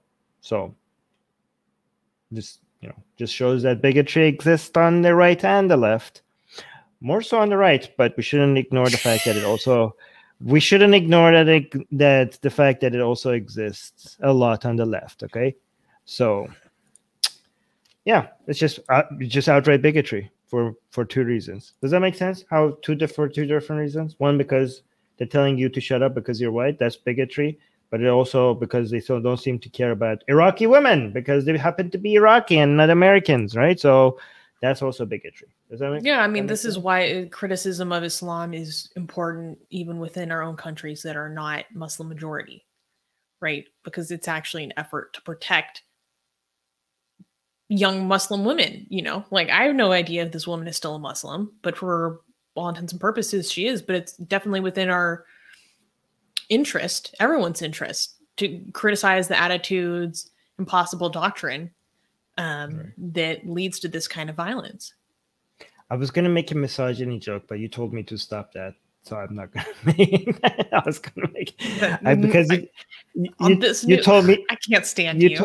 You told me that people will think I'm being serious, so I'm going to stop doing that. But I'm just letting you know there was a very good joke here that I'm going to tell you after the stream. I hate you. I'm not making the joke. So there. Yeah. Okay. So can we wait, actually let me write the joke so I don't forget. Hold on 1 second. All right, good. I'm gonna tell you after this. All right. Can we clap for the next news? To be honest, the next news I don't think let's clap because we can decide how we feel about this. We could clap with that enthusiasm. Yes. Next news. Court rules Christian teachers. That was enthusiasm. I'm doing it. This is how I deliver the news, sir. All right. Next news. Court rules Christian teacher suspended over pro-trans policy should be reinstated. On June 8th, a Virginia Circuit Court judge ruled that Tanner Cross should be reinstated as a teacher after he was suspended. Judge James Plowman of the Loudoun County Circuit ruled that Tanner Cross was exercising his freedom of speech when he declared during a school board meeting on May 25th that he would not use the pronouns of transgender students. Cross explained that he will not, quote, affirm that a biological boy can be a girl and vice versa because it's against my religion. Less than 3 months after the appeal, the Supreme Court of Virginia ruled in favor of Judge Plowman's decision. The state Supreme Court has ordered in support of Cross his reinstitution as a PE teacher, a physical education teacher. School boards across Virginia have been updating or installing policies that promote and establish ways to help transgender students. Most of these school boards' decisions were met with severe pushback, especially due to it being in the Bible Belt. So this was interesting for a number of reasons. If you guys remember, maybe it was last week, maybe the week before, we covered a story of this Christian teacher who quit the school, her job during a school board meeting that was specifically about this pro-trans policy and whether it should be adopted. And she quit it because she basically inferring that this was against her beliefs. So this is the exact same county. And I think that we're going to be hearing a lot about what's going on in this county. But I actually think he had a good case here. So a lot, well, I disagree with him and his position. And this is partially because I'm going to have to find the exact quote in a second. But basically, the court found that it was unconstitutional because it, quote, silenced others from speaking publicly on the issue of transgender rights. When the school system tried to appeal the decision, the justices said that the circuit court, they failed to prove that the circuit court abused its discretion, saying you're like not providing a good enough of a case. And they didn't do a good job proving that his behavior and conduct was actually worthy of suspension based on their own standards. In Monday's court order, the justices wrote that they found one of Loudoun School District's main stated reasons for suspending Cross, which was that the teacher's comments about trans rights were disrupting typical school operations, unconvincing. The justices wrote that Loudoun County school system never produced any real evidence that Cross's continuation as a physical education teacher would, quote, harm children, nor was there sufficient parent outrage to justify his suspension, they concluded. So they were saying, based on your own standards of him, you basically suspended him because you said that he was disruptive to the school environment, but they said that that's not going to stand because they said that they didn't provide enough evidence that that was actually the case. Okay, I don't understand how you could argue that. Okay, so the teacher doesn't want to affirm that a biological boy can be a girl and vice versa. So basically he's like an anti-trans person, right? Like yes. He doesn't understand the overwhelming science that we have around this issue, and he's like a anti-trans bigot, right? Or either he's ignorant or a bigot or religious, which means both. But I don't understand the court's argument that not allowing this teacher to be a teacher in the school, like maybe you could correct me, why would that mean that he's being silenced? Because nobody's stopping him from saying whatever he wants. Like if you don't get to have this job, that means that you don't get to say it while having this job in the school. You could still go out and now say it as much as you want. Like nobody's stopping you from saying these things. You could still go and say it outside of the school. Like you could still say, like, how is that silencing? I don't understand. Well, because it is a public school system. So that needs to be acknowledged. It's a function of the state. And he made these comments at a school board meeting, right? So it wasn't during work hours. It wasn't while he was attending to children. I don't even know how particularly disruptive or like belligerent his what he had to say at the school meeting was. It was just on the basis of his opinion that they put him on leave. And so he sued the school for infringement of his protected First Amendment rights. What about the First Amendment rights of the school to be able to have the policy, to be able to have their policies and hire what they deem to be appropriate, teaching attitude or right mindset? Is that not the? I don't know how you're. I mean, I'm not American. You're American. Is that not part of the First Amendment? Is that not protected? I don't believe so in the way that you've construed it. Okay. All right. I don't know. I'm not a lawyer. I think their point was just like they why is he being fired for his comments in a public meeting? It wasn't actually in his capacity as a teacher, although he was a teacher speaking about how he felt about the policy. So I can see the contention there. And so the lawsuit is actually going to proceed through the court system, but he's going to actually be able to continue work while it is ongoing. And the lawyers that are assisting him have actually turned this into a class action lawsuit, I believe. So there are other Christian teachers who are joining him in their suit against the county school system over them abusing, or their religious freedom privileges being abused because of this policy. And so that's something I don't like. I don't have as much of a in-depth legal knowledge to know to what extent it's reasonable for the school to fire or put someone on leave for their comments that they make at a public meeting outside of school hours. To me, that feels kind of dicey. I understand why the school might have an interest in doing so, because he's voicing opposition to a policy that they ended up eventually approving. So they're maybe saying oh, you're expressing that you're going to violate our policies. But a stronger case would be that you actually did violate our policies. You actually, in your capacity as a teacher, actually did violate policies. You actually did violate the proceedings of the school. You don't have that case because he didn't do that as a capacity as a teacher, did he? No, he was at a school board meeting talking about his concerns as being a teacher, but he wasn't being a teacher at that moment. He was doing this in relation to his students, and the policy, I believe, wasn't even approved and in place at that point.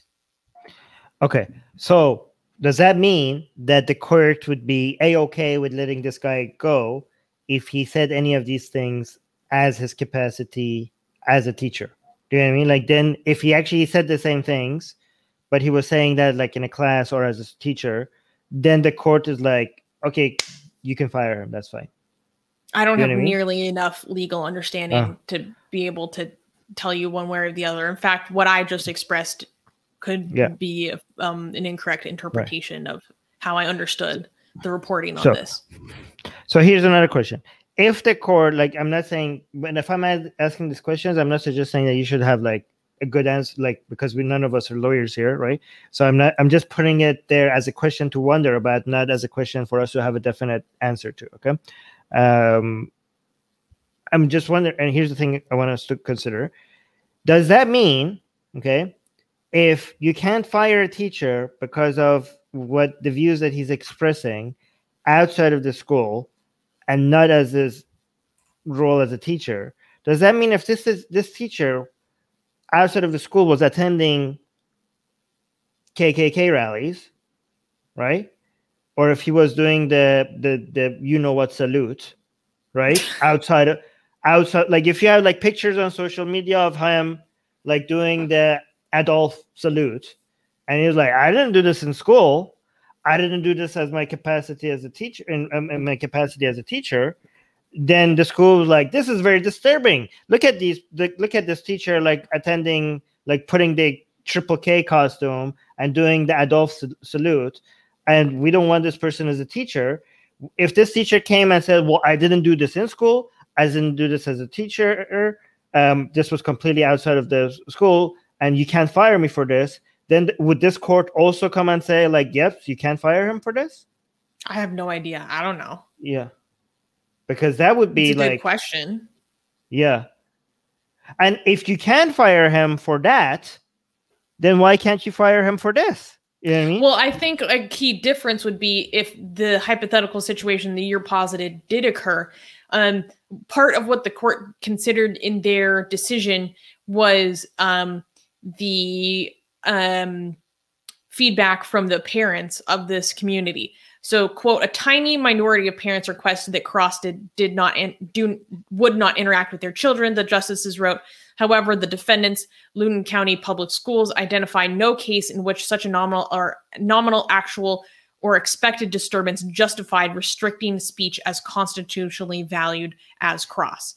So they're kind of saying like there wasn't sufficient parent outrage to justify his suspension. So in the case that you conceived, I would think that there probably, hopefully, would be what would meet their standard of sufficient parent outrage.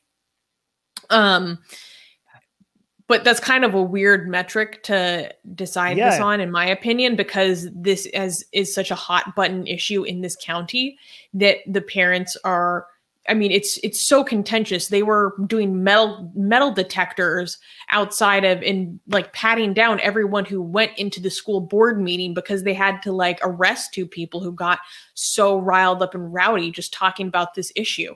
And part of this has to do with like a moral panic over critical theory as well, because that's kind of been conglomerated into a giant thing. So it's obviously a lot of parents in this county feel very strongly in opposition to the ostensibly pro-trans policy. So is it like, am I being like, is it authoritarian of me to think like schools should be able to fire teachers if they're found to be bigots? Like, is that anti-free speech? Like, is that restricting people's free speech? Like, if I don't want you, if we don't want to work with you because you seem to have some bigoted views, so we don't want you in the school, your free speech is not being violated. You can still go and say spread your garbage. You can still do that. Nobody's violating your free speech. We just don't want you here. Like, are we forced to work with you even though we like I don't understand. Like, is this like, I don't know, I have to think about this. I just don't think like this is like if violations of someone's free speech. Like, you happen to be a bigot. We have trans students here. We don't think they will feel comfortable. Like, our role is to make this an environment that they feel like they're welcome in. And you being a bigot, having this job doesn't go make like our mission to make this seem like a welcoming environment to more people. It goes against that. So that's why we don't want you here. I think a school has every right to decide that. I think you're violating the rights of the school to make these decisions for providing the service that they're there to provide for more and more people. You know, I'm open to change my opinion on that, but I think the school should have that right. It becomes, if this was a private institution, this wouldn't be nearly as much of a problem. But this is a public institution. I think they would have a much stronger case, even in the position that you're making up, is if that was actually affecting that person's capacity or behavior within the classroom. Okay, even if it's a public school, they still are supposed to be providing service. I mean, the fact that it's a public school, that means they're supposed to be there to provide an environment for all kinds of students, right? Like, for example, if I was Black and my teacher was a member of KKK, right? Even if he never announced that and mentioned that in school as a school teacher, this is not a welcoming environment for me if these are the teachers. Do you know what I mean? Like if that is public knowledge and I know this person has these views, if he's clever enough to make sure he never mentions that or advocates that in school, I still don't think that this school is for me if these are the kind of teachers that are teaching there. Like, you know, and as a school, I want to make sure that this is an environment where people don't feel intimidated to come, like, that is tolerant of the students. Like, you know, I'm thinking I'm more worried about like making sure that more students feel welcomed in these schools rather than this teacher being able to maintain that specific job while being a bigot. That's just, I mean, based on the limited information that I have, which could be completely inaccurate, and I'm happy to change my position of this, but that's my inclination to worry more about students, not facing bigotry and not feeling welcome in their school in school environment, rather than this teacher having to go find another job while also having the free speech to spread his garbage.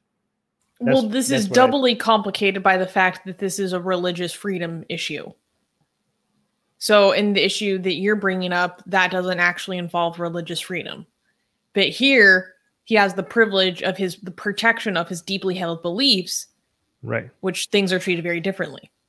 Religious freedom, aka religious privilege, not actual freedom. Because other people don't enjoy your same benefits. Well, not all religious freedom is religious privilege. Okay, but here it is. If it's religious privilege, not freedom, when other people have to abide by certain rules and you don't have to because it's your religion, that's religious privilege. That's not religious freedom. That's religious privilege. Yes. All right. Actually, do we want to highlight anything? Blank name is saying it depends, and then is quoting something. I'm not sure what he's quoting. So I think he's quoting himself. I think he's quoting himself. But go on. I'm not sure. First of all, government employees are only protected by the First Amendment when they are speaking as private citizens. And I believe at a public school board meeting, he would be speaking as a private citizen. Yes, but protected means what? Protected, that means that you don't go to jail for what you're saying. You don't get a fine for what you're saying. The government doesn't come after you for what you're saying. It doesn't mean that government is going to protect, like that you can't lose your job for what you're saying. For example, but it's a government job. Yeah, but okay. For example, let me give you another example of another government job. Okay, you being a police officer, right? That's a government job. Okay. Also, me swearing is protected under free speech laws in the United States. Okay, me being a police officer is a government job. Me being able to say swear at people, that's not illegal in the United States. That means it's protected under First Amendment laws, right? If I, as a police officer, go to my head officer or whatever you want to call it, I don't know how police works. I go to whoever is above me and I start swearing at him, and I get fired for swearing at my manager or whatever. That doesn't mean that your free speech was violated. Okay. You still get to go swear at people as if you're in this, you still get to write and say, use whatever swear words you want. Okay.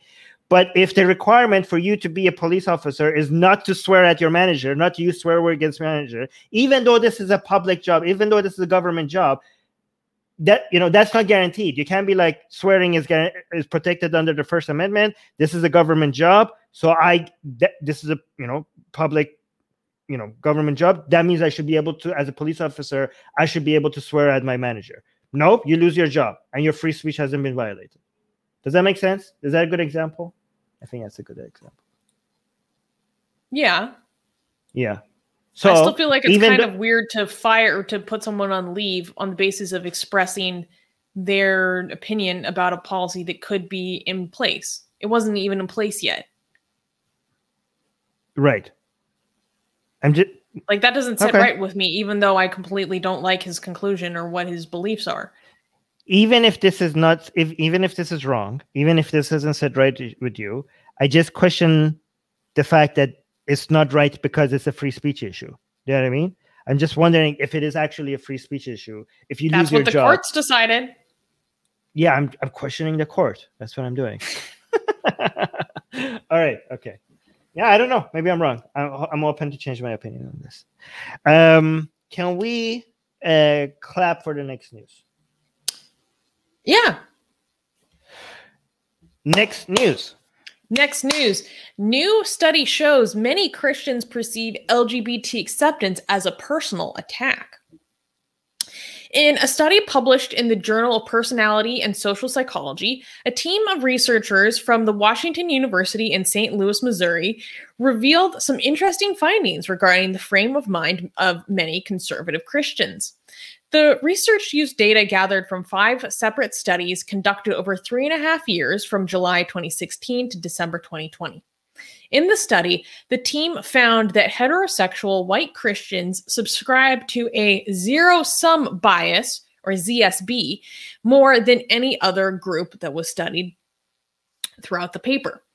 Zero-sum bias, or zero-sum thinking, is a situational perspective where an individual thinks that one person's gain translates to a loss for the other person. Clara Wilkins, the study's principal investigator, explained that since most white Christian Americans see Christianity as an integral feature of American culture, this puts them at odds with the LGBTQ plus community that they see as, quote, having increasing social influence. The team was able to identify that church leadership can use their influence over their followers to help facilitate intercultural acceptance. Go ahead. No, you go ahead, because I want to get a better understanding of this because this seems outrageous, but go on. So this is very interesting. So first, I want to kind of expand upon our audience's understanding of what zero-sum bias is. So zero-sum is something that comes from game theory. But then zero-sum bias or zero-sum thinking pertains to a cognitive flaw or fallacy that many people are subject to. So an example of zero-sum bias that's very common is the perception that immigrants are going to take their jobs, someone's jobs. So they're saying, because the immigrants are gaining jobs, that means that my job is going to be taken away from me. Or another really common example is in the case of consensual non-monogamous relationships. Someone might think, oh, because my partner has love for another person, that means they don't love me or they love me less. So my loss is someone's gain, or vice versa. And in the realm of psychology, this usually comes through the case of us perceiving threats where there is not actually good evidence for threats to either ourselves or our own group's dominance. People in the live chat and Armin, tell me if that made sense. Was that clear?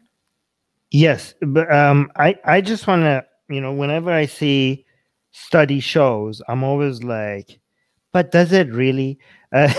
Because a lot of times, like, people find like these small little studies that maybe were not conducted very well, or weren't peer reviewed, or the sample sizes were not very good, or it wasn't. But this was, again, I'm not saying that this proves it, but this, like, what you have here is 5 separate studies that show the same result, and like the sample sizes are like 2,000 participants, so that's a pretty good sample size, right? I don't know, like, was this published somewhere credible? Yes, this was published. This was peer reviewed. And I want to be clear that it wasn't 5 studies showing, like, trying to replicate the same findings. That's different. This is 5 separate studies published in a single 30-page paper that I got my hands on. So I've actually read a portion of this actual published article, where they are testing and developing new hypotheses. And as from study 1 through 5, they're kind of building upon the findings of the previous work to try to identify new patterns of thinking and perceptions and beliefs. So like I said, I actually got a hold of the actual article. I wasn't, for full transparency, like I said, it's 30 pages long, so I wasn't able to read the whole thing. But if you'd like, I can walk us through some of the major findings that I thought was really interesting to kind of help paint the picture of what this was really getting at. So when you say many Christians, what percentage of Christians we're talking? So are we talking here? Like, it's not a percentage so much as out of the Christians that they did poll. So they polled like LGBT Christians, they polled like non-fundamentalist Christians, and then they polled what they categorize as fundamentalist or conservative Christians, and they had control groups as well. Yeah, but when the title says study shows many Christians perceived LGBT acceptance as personal attack, do we have any idea of what the word many means here? Well, okay. full transparency, I'm the one who has to pick the titles for our news stories, and we didn't have enough in our character count to say conservative. And I wasn't just going to say Christians in general. So it just said that there are many. Okay. So Christians as a whole, can we tell or can't we tell Christians as a whole what percentage of them perceive not LGBTI? At all. In fact, the study found that if they were not fundamentalists, they were less likely to be subject to this bias. Not at all, meaning like closest. Do we have any percentages basically without? No. It's not percentage. It's based on category. Oh, and we don't have. Okay, so fundamental Christians, what percentage of them? We don't have that either. Okay, if you don't have, I didn't have enough time to dig into these things specifically, but it's more it's not percentage. It's like out of these groups that we categorized people on based out of their beliefs that they express to us, what are like the fundamentalists saying versus the non-fundamentalists versus the LGBT Christians versus our control, that kind of thing. I see. So it's not percentage based. If you want to see maybe if this data, because like we didn't have enough time to dig deep into the study, right? Obviously, but Susan, our writer, were helpful enough to link to the study if you want to do a deep dive in there. So link to this article is in the description. If you want to go do a deep dive, when you click on the article, you can see that there are links to the studies. If you want to go full on nerdy on it and check out what the data says. But this is interesting because this is I don't know if this is a good way to mention it. So you could criticize me, Suze, if it's not. But this is basically saying we're bigots. Like their Christianity is turning them to bigots. Like, I mean, is this not fair to describe this as bigotry if you think like acceptance of an entire group of people is an attack on you?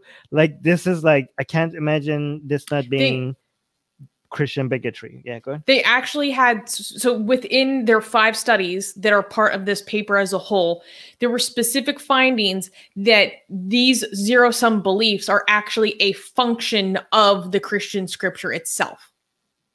They say that? Yes. Wait, we have studies now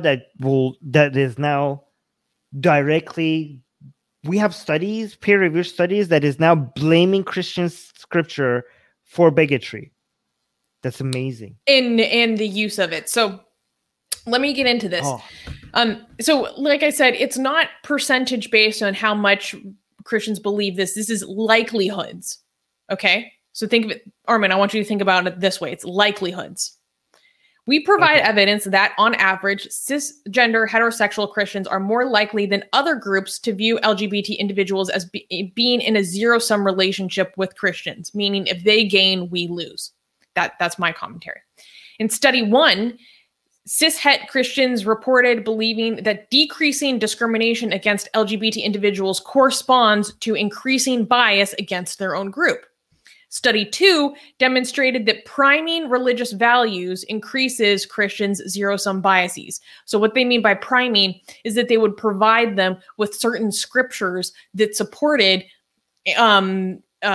bigotry or animus towards LGBT people. And then when they were presented with these scriptures first and then asked about their opinions, they would have stronger zero-sum biases. Okay. Together, these findings suggest that Christians are more inclined to perceive a zero-sum relationships between Christians and LGBT individuals, and that these beliefs are a function of Christian beliefs rather than sexual orientation. Amazing. This is amazing. I wonder if it could be replicated, because that would make it even stronger. Study 3 manipulated symbolic threat by asking Christians to consider the decreasing social and cultural influence of Christians in the U.S. When threat was primed in this way, Christians reported greater zero-sum biases relative to the control condition. So here, what they mean by symbolic threat is, like I said, social and cultural versus a what's the word that they use? Realistic threat would be something like an immigrant is going to take my job.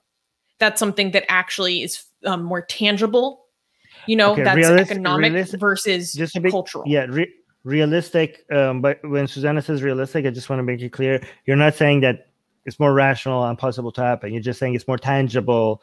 It's like That's a psychological term. Then yeah, okay, yeah. So I just wanted to make it so that people don't think that you're thinking that's a rational fear to have. You're saying it's tangible. In fact, the discussion of the study goes into actually explaining that it isn't. Thus, we provide the first evidence that symbolic threat drives zero-sum beliefs. Perceived conflict between Christians and sexual minorities stems from perceived threat to Christian values, in addition to concern about real resources, which happens on occasion. And perceived threats to values arise in response to socio-demographic changes and decreasing social influence of Christians in the United States. Conservative Christians, specifically those identifying as fundamentalists, are most resistant to social change, and thus we anticipated that they would be more concerned about maintaining Christians' social position. Consistent with this expectation, supplemental analyses for Study 3 revealed that fundamentalists experience the most threat in response to decreasing Christian influence in society. Study 4 identified an intervention to mitigate zero-sum biases by highlighting the consistency between acceptance of sexual minorities and the Christian faith for a subgroup of Christians. So, like I said, this paper goes through, they had a study, and then throughout the studies, they build upon these ideas. So by the time they reach to Study 4, they're saying, what could we actually present to these groups as an intervention to try to change the observable behavior? Okay, so what they did was provide biblical scriptures that promote acceptance, promote intercultural harmony, intergroup love and acceptance, that kind of thing, to see if it would actually change their the biases that they displayed previously. And they found that it was the fundamentalists who, even when presented with this intervention, were the least likely to be responsive to the intervention. But the other Christians and the other groups that they studied actually did respond positively, and they did see more of an increase in the zero-sum biases. Did they try any other forms of intervention other than using other Bible verses? Not that they... They missed an opportunity here. Mainline you know why Christians... I'm asking? Sorry? You know why I'm asking? Because this would be a study that would basically be comparing reform versus abandoning religion. If it did have that, wouldn't that be amazing if they were like doing two different groups of fundamentals, and with one of them were trying to use the Bible to see if they could make them more tolerant, and with the other one they were trying to maybe promote skepticism on Christianity itself to see if they would become more tolerant, and then they compared the two groups. That would be a study that would basically be comparing reform versus abandoning a religion. That would be amazing. I would be, yeah, okay. Wait, there are a few more highlights that I wanted to pull out.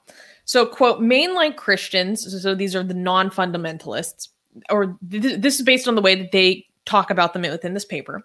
Mainline Christians who read a Bible passage about non-judgment reported lower zero-sum biases, lower sexual prejudice, and greater support for same-sex marriage than those in a control condition.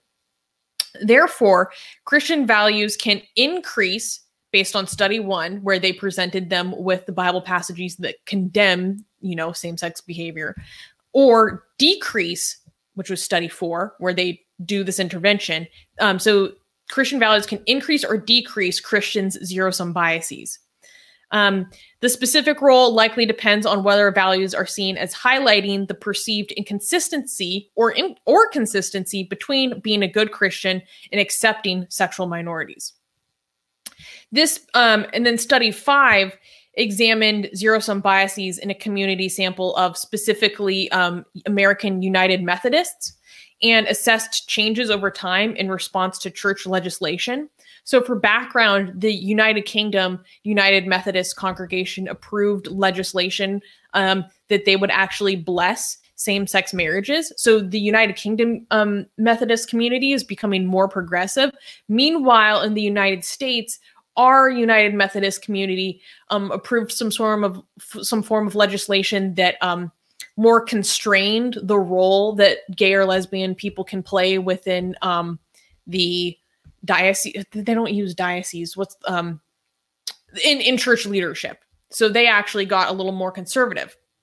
And so they were studying this specific population in America and how they reacted to the new legislation that was constraining people more. This pattern suggests that the United Methodist Church's vote to increase restrictions communicated the inconsistency between religious doctrine and LGBT individuals, and thus sanctioned bias against the latter for zero-sum endorsers. So they're saying that this move by the church validated the biases that their followers had.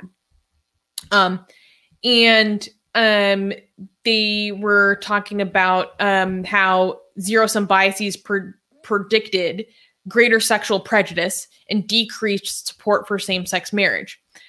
For example, the legislation of same-sex marriage provided... Oh, and so they're saying that these results are consistent to what they find in the real world. And so they say, for example, the legislation of same-sex marriage federally in America provided new clientele and significant potential financial gains for the wedding industry, aka not an economic threat, not a so-called realistic threat.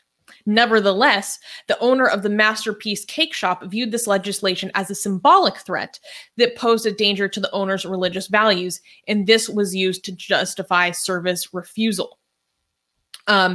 And they go on to have a section that's all saying, like, this was very smart of the authors, and they're saying, do these biases actually reflect the reality? And they say, it is important to note that although there has been significant social gains for sexual minorities, these do not likely correspond to increasing bias against Christians, despite some Christians' perceptions. So then they go into a reflection of the literature that says that there is not increasing bias against Christians. There isn't studies that validate these perceptions. So they're actually saying that these biases are not reflective of reality. And that is very important for researchers to investigate and pull apart. Like, how much are these biases actually justified, right? So they have a section dedicated to say, no, they're not justified. And then this was interesting to me. Perceptions of anti-Christian bias seems to be particularly acute for conservative Christians. The majority, 57% of white evangelicals, report that their group experiences a lot of discrimination in the United States today. And that was a finding from a paper in 2018.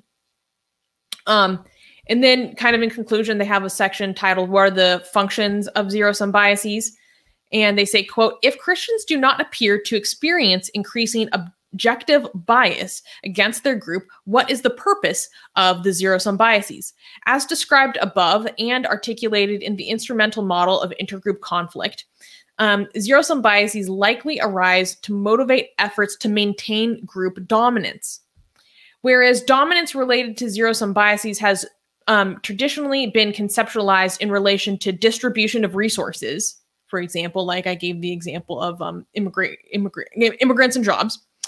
We argue and provide evidence that zero-sum biases also arise as an effort to exert cultural dominance. And why did Armin have to leave for the best part? Oh my God. They literally bring forth studies that say religiosity is a form of system justification, particularly for Christians.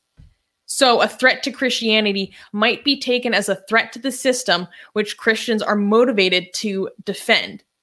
When Christians experience symbolic threat and are concerned about losing their group's historic dominance, zero-sum biases motivate them to reestablish the group's position. I thought it was so bold. I don't know. Maybe it's just me. Just seen in an academic paper, the words religiosity is a form of system justification. I was like, oh, this is it. Oh my God. Did you hear me? Yeah, I can still hear you. This is Bluetooth. So even if I go away, I'm still listening. So don't worry about that. Wait, so when you say it's an attack on the system, the title says it's a personal attack. Are there two different things that the study is mentioning? Like, do they see it as an attack on their values, as an attack on the system, or are they seeing it as a personal attack, or all three separately is being measured here? A personal attack by way of group identity. Does that make sense? Right. Yes. That was my interpretation of this. Okay. I don't understand. Explain this part to me, because they say they're not justified to have this fear. Are they really not justified? Because, like, for example, what it says in the article, it says many Christians have come to see themselves as being on the losing side of the cultural wars.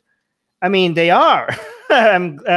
Thankfully so. Like, when they say that they see this as an attack on their values, and that's their fear, why does the study say that this is not a justified fear? It is a justified fear, but that we're on the winning side, and they're worried that they're on the losing side. I mean, they are, and that's a good thing. How is that not a justified fear? To quote the study, sexual minorities continue to face disproportionate violence and discrimination. In 2018, LGBT individuals make up approximately 20% of all hate crime incidents, even though they make up only 4.5% of the population. And although same-sex marriage has been legal in the United States since 2015, a recent audit study revealed that same-sex couples continue to experience more discrimination from wedding industry professionals than heterosexual couples. Furthermore, only recently did the Supreme Court establish that the Civil Rights Act of 1964 applies to sexual orientation and sexual identity. Interestingly, and consistent with the present research, it seems that conservative Christians interpret the ruling as a loss for their group. Before June 15th, 2020, the June 15th, 2020 ruling, laws meant to prevent bias based on sex were selectively interpreted to only sometimes include sexual orientation and gender identity. Despite these, so basically they're saying there isn't evidence that they face discrimination. They don't face violent attacks. Yeah. But that's different than just culture war stuff. We're talking about demonstrable instances of violence and discrimination. That's why I was asking if the fear is that. That's why before I said I don't know why they're not justified, I asked. My question was, are they? The title says many Christians perceive LGBT acceptance as a personal attack. So I wanted to understand what this means, what this personal attack means. Okay, because are they worried that their values are being defeated, or are they worried that they're being discriminated against? Okay, because is this study mentioning two different things? Okay, if they are terrified that they're going to be discriminated against, okay, that is an unjustified fear, right? That's irrational, and all the things that you mentioned show it's a good indication of why that's absolutely ridiculous to think, right? That's an irrational fear. But if the fear is that, oh my God, our values are being defeated, we're being humiliated, our way of life, our way of understanding the world is becoming less and less and less popular, right? If that is a fear, then that fear is completely justified. Yes, you are losing. Yes, we are coming from your values. Yes, we will defeat your religion. Yes, we will crush everything that you hold dear, right? Happily so. And you will be, your views are going to be seen as the bigot. You're going to be seen as the bigots that you are by more and more people. If that is the fear, that fear is justified. So that's why I was trying to separate what's the issue. Like, oh my God, gay people are being accepted. This is a personal attack on me. This is anti-Christian discrimination. That's like moronic and should be laughed at. But if the fear is my values are being defeated, that fear is justified. Do you know what I'm saying? The way that it's measured within this study, it's not justified, because the essence of zero-sum bias is that if you gain, I lose. And that's where the sense of personal attack comes from. So, right. So I think what I'm saying is when we say lose, okay, if by lose we mean that you are being discriminated against, right? That's unjustified, right? If the people's perception is gay people winning means I'm losing, right? Well, that's the zero sum game that we talked about, and that's moronic, and the fears are unjustified, right? Because how do you yeah, obviously, right? But if the fear is my values are being destroyed, that's a separate thing. You know what I mean? I mean, I think the zero sum game in the value department is justified, right? If it is like, if we're just talking about attack on individuals, the zero sum game doesn't make sense. Some people winning doesn't mean you're losing, right? Everybody could just be happy, right? Other people being happy and accepted doesn't take anything away from you. So in the world of discrimination and people's individual lives and happiness and tolerance, that doesn't make any sense. But in the world of values, right? If more people are believing in things that goes against your values, that is a zero sum game, right?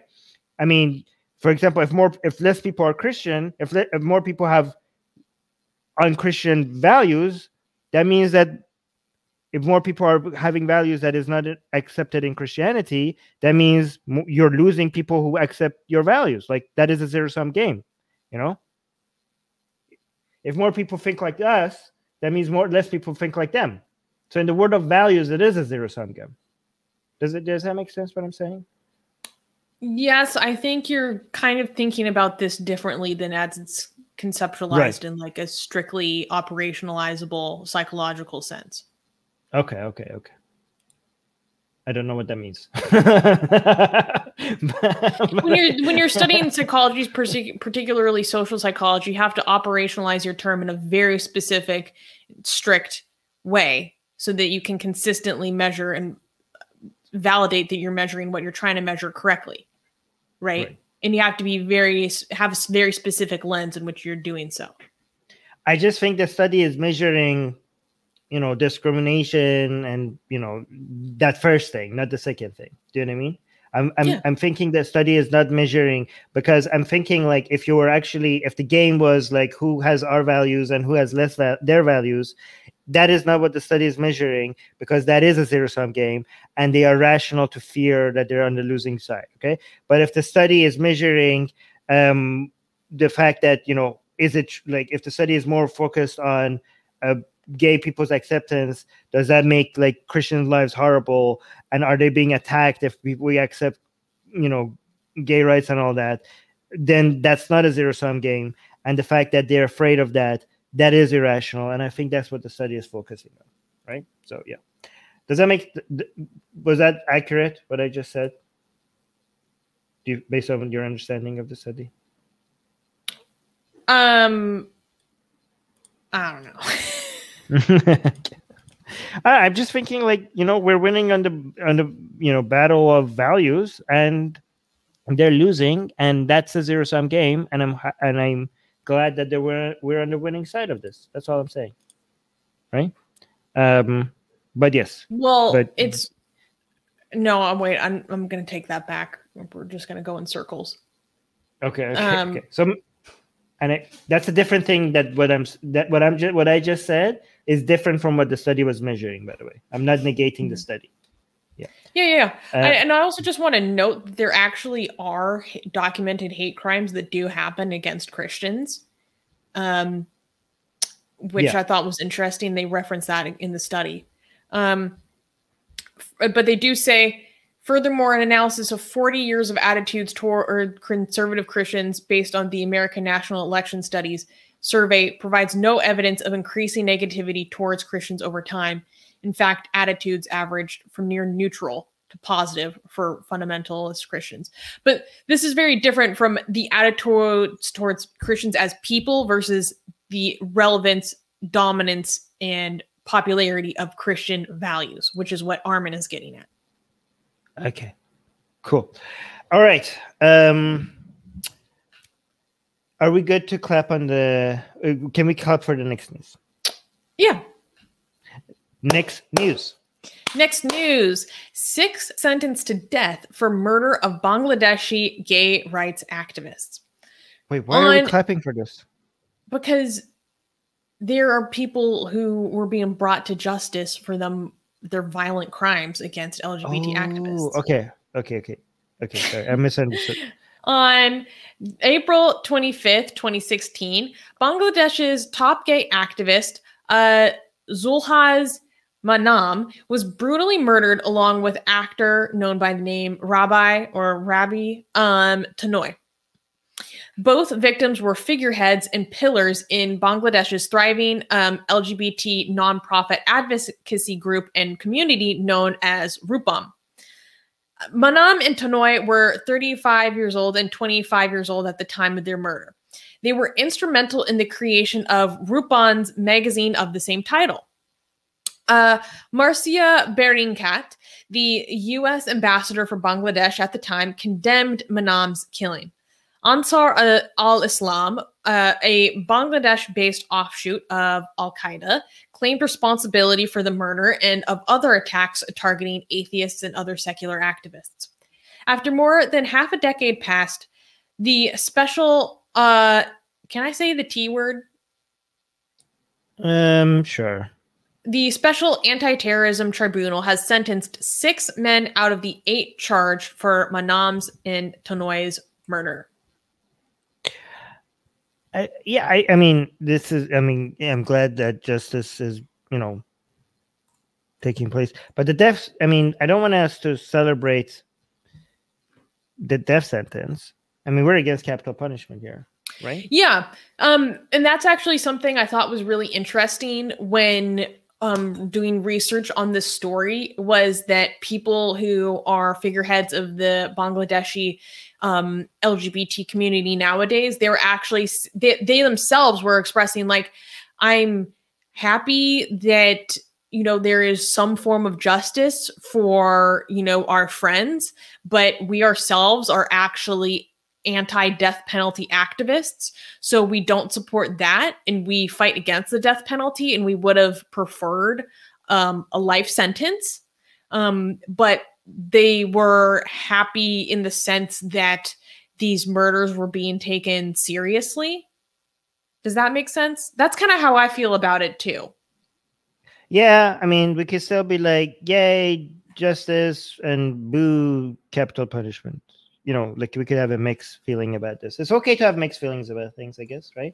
But yeah. Okay, I do want to highlight this in the live chat because I see this all the time. I see this so many times. Here so many times. People are saying, I normally don't support the death penalty, but guys, if you say I normally don't support the death penalty, but that means you do support the death penalty, okay? Because the death penalty, wherever it's there, it's for specific situations, okay? The death penalty is always not for every goddamn case. Death penalty has always been there for specific. So if you say I'm not for the death penalty, but you're one of the people who supports the death penalty. So don't say I don't support the death penalty, but you are Zakuru. You are a supporter of the death penalty. If you put but after that sentence, that means you're a supporter of death penalty. Okay, so yeah, just to clarify that. I'm not. I don't support the death penalty at all. And that's different. There's a difference, by the way, with the death penalty and killing people in war, right? Like, I'm not saying that you shouldn't be like. I'm not like 100 like anti any form of violence. Like, violence. There are certain situations where it's justified, especially during war and stuff like that. But yeah, death penalty doesn't make any sense. And it should be abolished everywhere on the planet. Right? Mm-hmm, mm-hmm. I thought it was really interesting. So we have someone on our team who has a Bangladeshi background, and they were talking to me about this news, and they said that they actually used to like check out articles from this magazine in this community, Rupban, which apparently means handsome, which I love. And they were saying how it just takes such balls of steel and bravery to do anything regarding the LGBT community over there in Bangladesh, and how deeply rooted the homophobia is in their society. So it's these people, these activists were doing a great service for the Bangladeshi community at large, I feel. and their murders were just horrible. Like, It was horrible. I don't know what it is about like that period of time in Bangladesh, but everyone was just being like, it was just machetes like all over the place. Maybe just because it's more convenient to get to someone in the street that way. I don't know. But it's such a bad way to go. I mean, all ways are a bad way to go, but like that was absolutely, it's such a slow death and it's so goddamn painful. Like these people, these are some of the worst, people on the planet. But yeah, go on. Well, it's kind of interesting. So 2 out of the 6 people who were sentenced are actually still at large. So they were tried in absentia. And so they're still like on the run, basically. And one of them included a former army major who is said to be responsible for organizing the series of murders. Which I hope they're so stressed right now. I hope that they're living in a very, very unhappy, stressful situation right now, as they're like scared of getting arrested. Like maybe, yeah. Anyways, I shouldn't say much. Well, I mean, they managed to be on the run for like a fairly long period of time, so I don't know how likely their actual capture is. And I mean, this was just the sentencing, so there are further legal processes that can occur to adjust their sentence. I'm assuming, I think Bangladesh is based off of British common law, which that's probably the case. I know in America, there's still further processes, but that's the update so far. And it's these series of murders was kind of a big turning point for a lot of the community of the LGBT community, or particularly activists in Bangladesh, because they just really have to, it sets a precedent, right? And you have to fear for your safety in a very present and acute way than beforehand. Yeah. Any of the secular act? Well, we don't know. I don't think that's a fair question because you haven't looked into it. But because there was a lot of secular and atheist activists that were also macheted, but they're like, I'm hoping that their murderers will also get justice. I don't know if well, we actually covered a story several months ago about one of these Bangladeshi secular writers, and I'm so mad at myself I can't remember his name right now, but his murderers were actually sentenced to the death penalty as well. And we had, of course, a similar conversation about our contention over that at the time. Of course we do. Anyways, anything in the live chat you want to highlight before we go to the next news? I will take a look.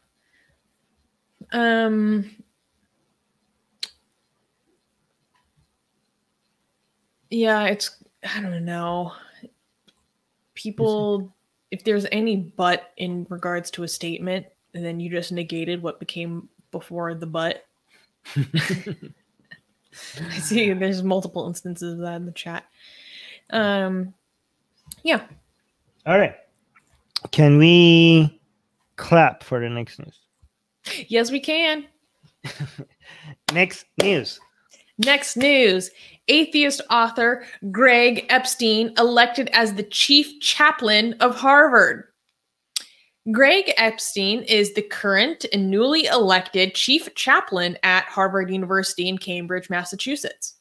Epstein was able to identify with the growing number of students in Harvard who, quote, no longer identify with any religious tradition, but still experience real need for conversation and support. So he has been the humanist chaplain at Harvard for a long time, and now he's in charge of all of the chaplains. He has introduced many to the idea that an individual's relationship can be centered around one another as humans, as instead of centered around a deity. His election as the chief chaplain was unanimous. Epstein has also written for TechCrunch, one of the top publications in Silicon Valley, where he explored the ethical aspects of technologies and their adaptations across different industries. His book, Good Without God, What a Billion Non-Religious People Do Believe, published in 2010, continues to be a source of influence on the rising demographics of humanists and atheists across the country. So this was awesome. Congratulations to Greg Epstein. And what I thought was so interesting is this is kind of like an administrative position. So he reports, I believe, directly to the president of the university. But it was the other humanists, and there are around 40 other chaplains, and they were responsible for electing him. So it was actually, presumably all theists, the rest of them, who unanimously voted for him to become their chief chaplain and administrative leader. So are you telling me that this is an atheist takeover of all the available options in Harvard? Well, like are you saying that we went from having a chaplain for every person and then one for atheists, just so that they haven't, for people who don't have a religion, to have an option, to the atheist person that is in charge of the humanist chaplain to just take over every single other ones, and now everyone has to go to the atheist for their spiritual needs or whatever they call it? No. Okay. So he's not taking anyone's job, right? He does not dictate when any like the beliefs or the practices of the other chaplains, right? He's not taking over their jobs or anything like that. It's an administrative position. So he has kind of the highest position of authority on an administrative kind of bureaucratic level of all the other chaplains. But he doesn't interfere with their personal beliefs or their ministry in that kind of capacity, except potentially in case if there was like any sort of violation, I would imagine, but from an administrative capacity, not from. And this was a unanimous atheist. This was a unanimous decision. Mm-hmm. Right. So I'm assuming that we have Islamic ones and Christian ones and Hindu Baha'is, Hindus. Baha'i. Okay. And they all said, like, they all agreed that, put the atheists in charge. Wow. Okay. I mean, this is Harvard, so anything like this is not representative of other people with these beliefs outside of Harvard, but still pretty amazing. I thought it was so interesting because this was kind of announced during this big major profile in the New York Times. So that's a big deal.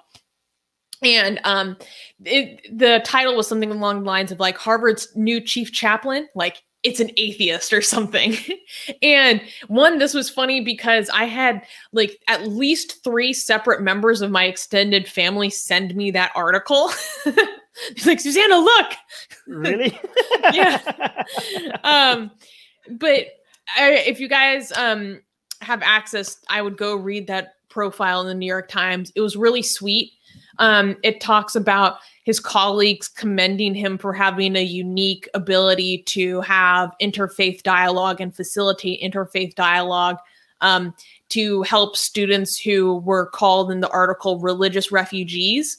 So there's one woman who talks about she grew up in like an ultra-Orthodox Hasidic community, and all that she could ever dream of being as a child was a bride, because that was the only thing that they could think of. And in secret, she applied to Harvard, and then she had to leave her family to attend Harvard. And she was struggling with her experiences and not having someone to talk to. And she became friends with and could relate to Greg Epstein. And then she talks about how her mom was asking her to look at the university's like school yearbook. And she was like, I don't think you would like it because it shows me as like the president of Harvard's humanist, atheists, and agnostics group. Like, so she became even like the leader of that student group. And she's like, and it shows my shoulders.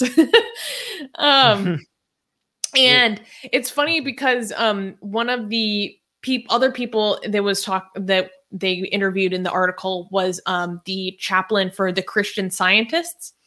And that woman was talking about how, a lot of people might be looking at this and think, what the heck is Harvard doing? But they were saying based on their community and how Greg fits into the community, he was just such a good fit and was unanimously voted upon by the other chaplains who were part of the board in this election. And one thing I didn't know was that Harvard was actually founded because in colonial America, they wanted to ensure that the clergy would be literate. So Harvard was actually founded to educate clergymen, to make sure that there was literacy among the religious leaders. And I was like, look at us now. We have an... This is what education gets you. Okay, so I have a question. What is the purpose of the chaplains? So a chaplain in a university setting is just kind of to provide spiritual or emotional guidance to students. Often it's kind of mentorship. What did they define as spiritual? Well, I mean, yeah. They expanded to the point that now, I mean, when I think of chaplain, I think of someone strictly in a religious capacity, but they've expanded it to now include even atheists. Just there, and he provides people with the unique opportunity to talk about them falling away from religion or more organized religious background, because there's still a lot of people who are like kind of vaguely spiritual. But he has the potential to relate and validate the feelings of those students, perhaps more than other chaplains could. So we are basically, at least in this environment, not in other places, we have the head of the religious leaders of every single community in Harvard has basically, we have them acknowledging that the best, that a person that has written a book called Good Without God, like he's not like one of those people that is an atheist, but is like shy away from his atheism. No, he's a self-proclaimed atheist. He doesn't hide his atheism. He has a book that Without God is in the title, right? It is like so telling people that atheism is promoting atheism, you could say. So I'm just trying to acknowledge the progress that we have here, right?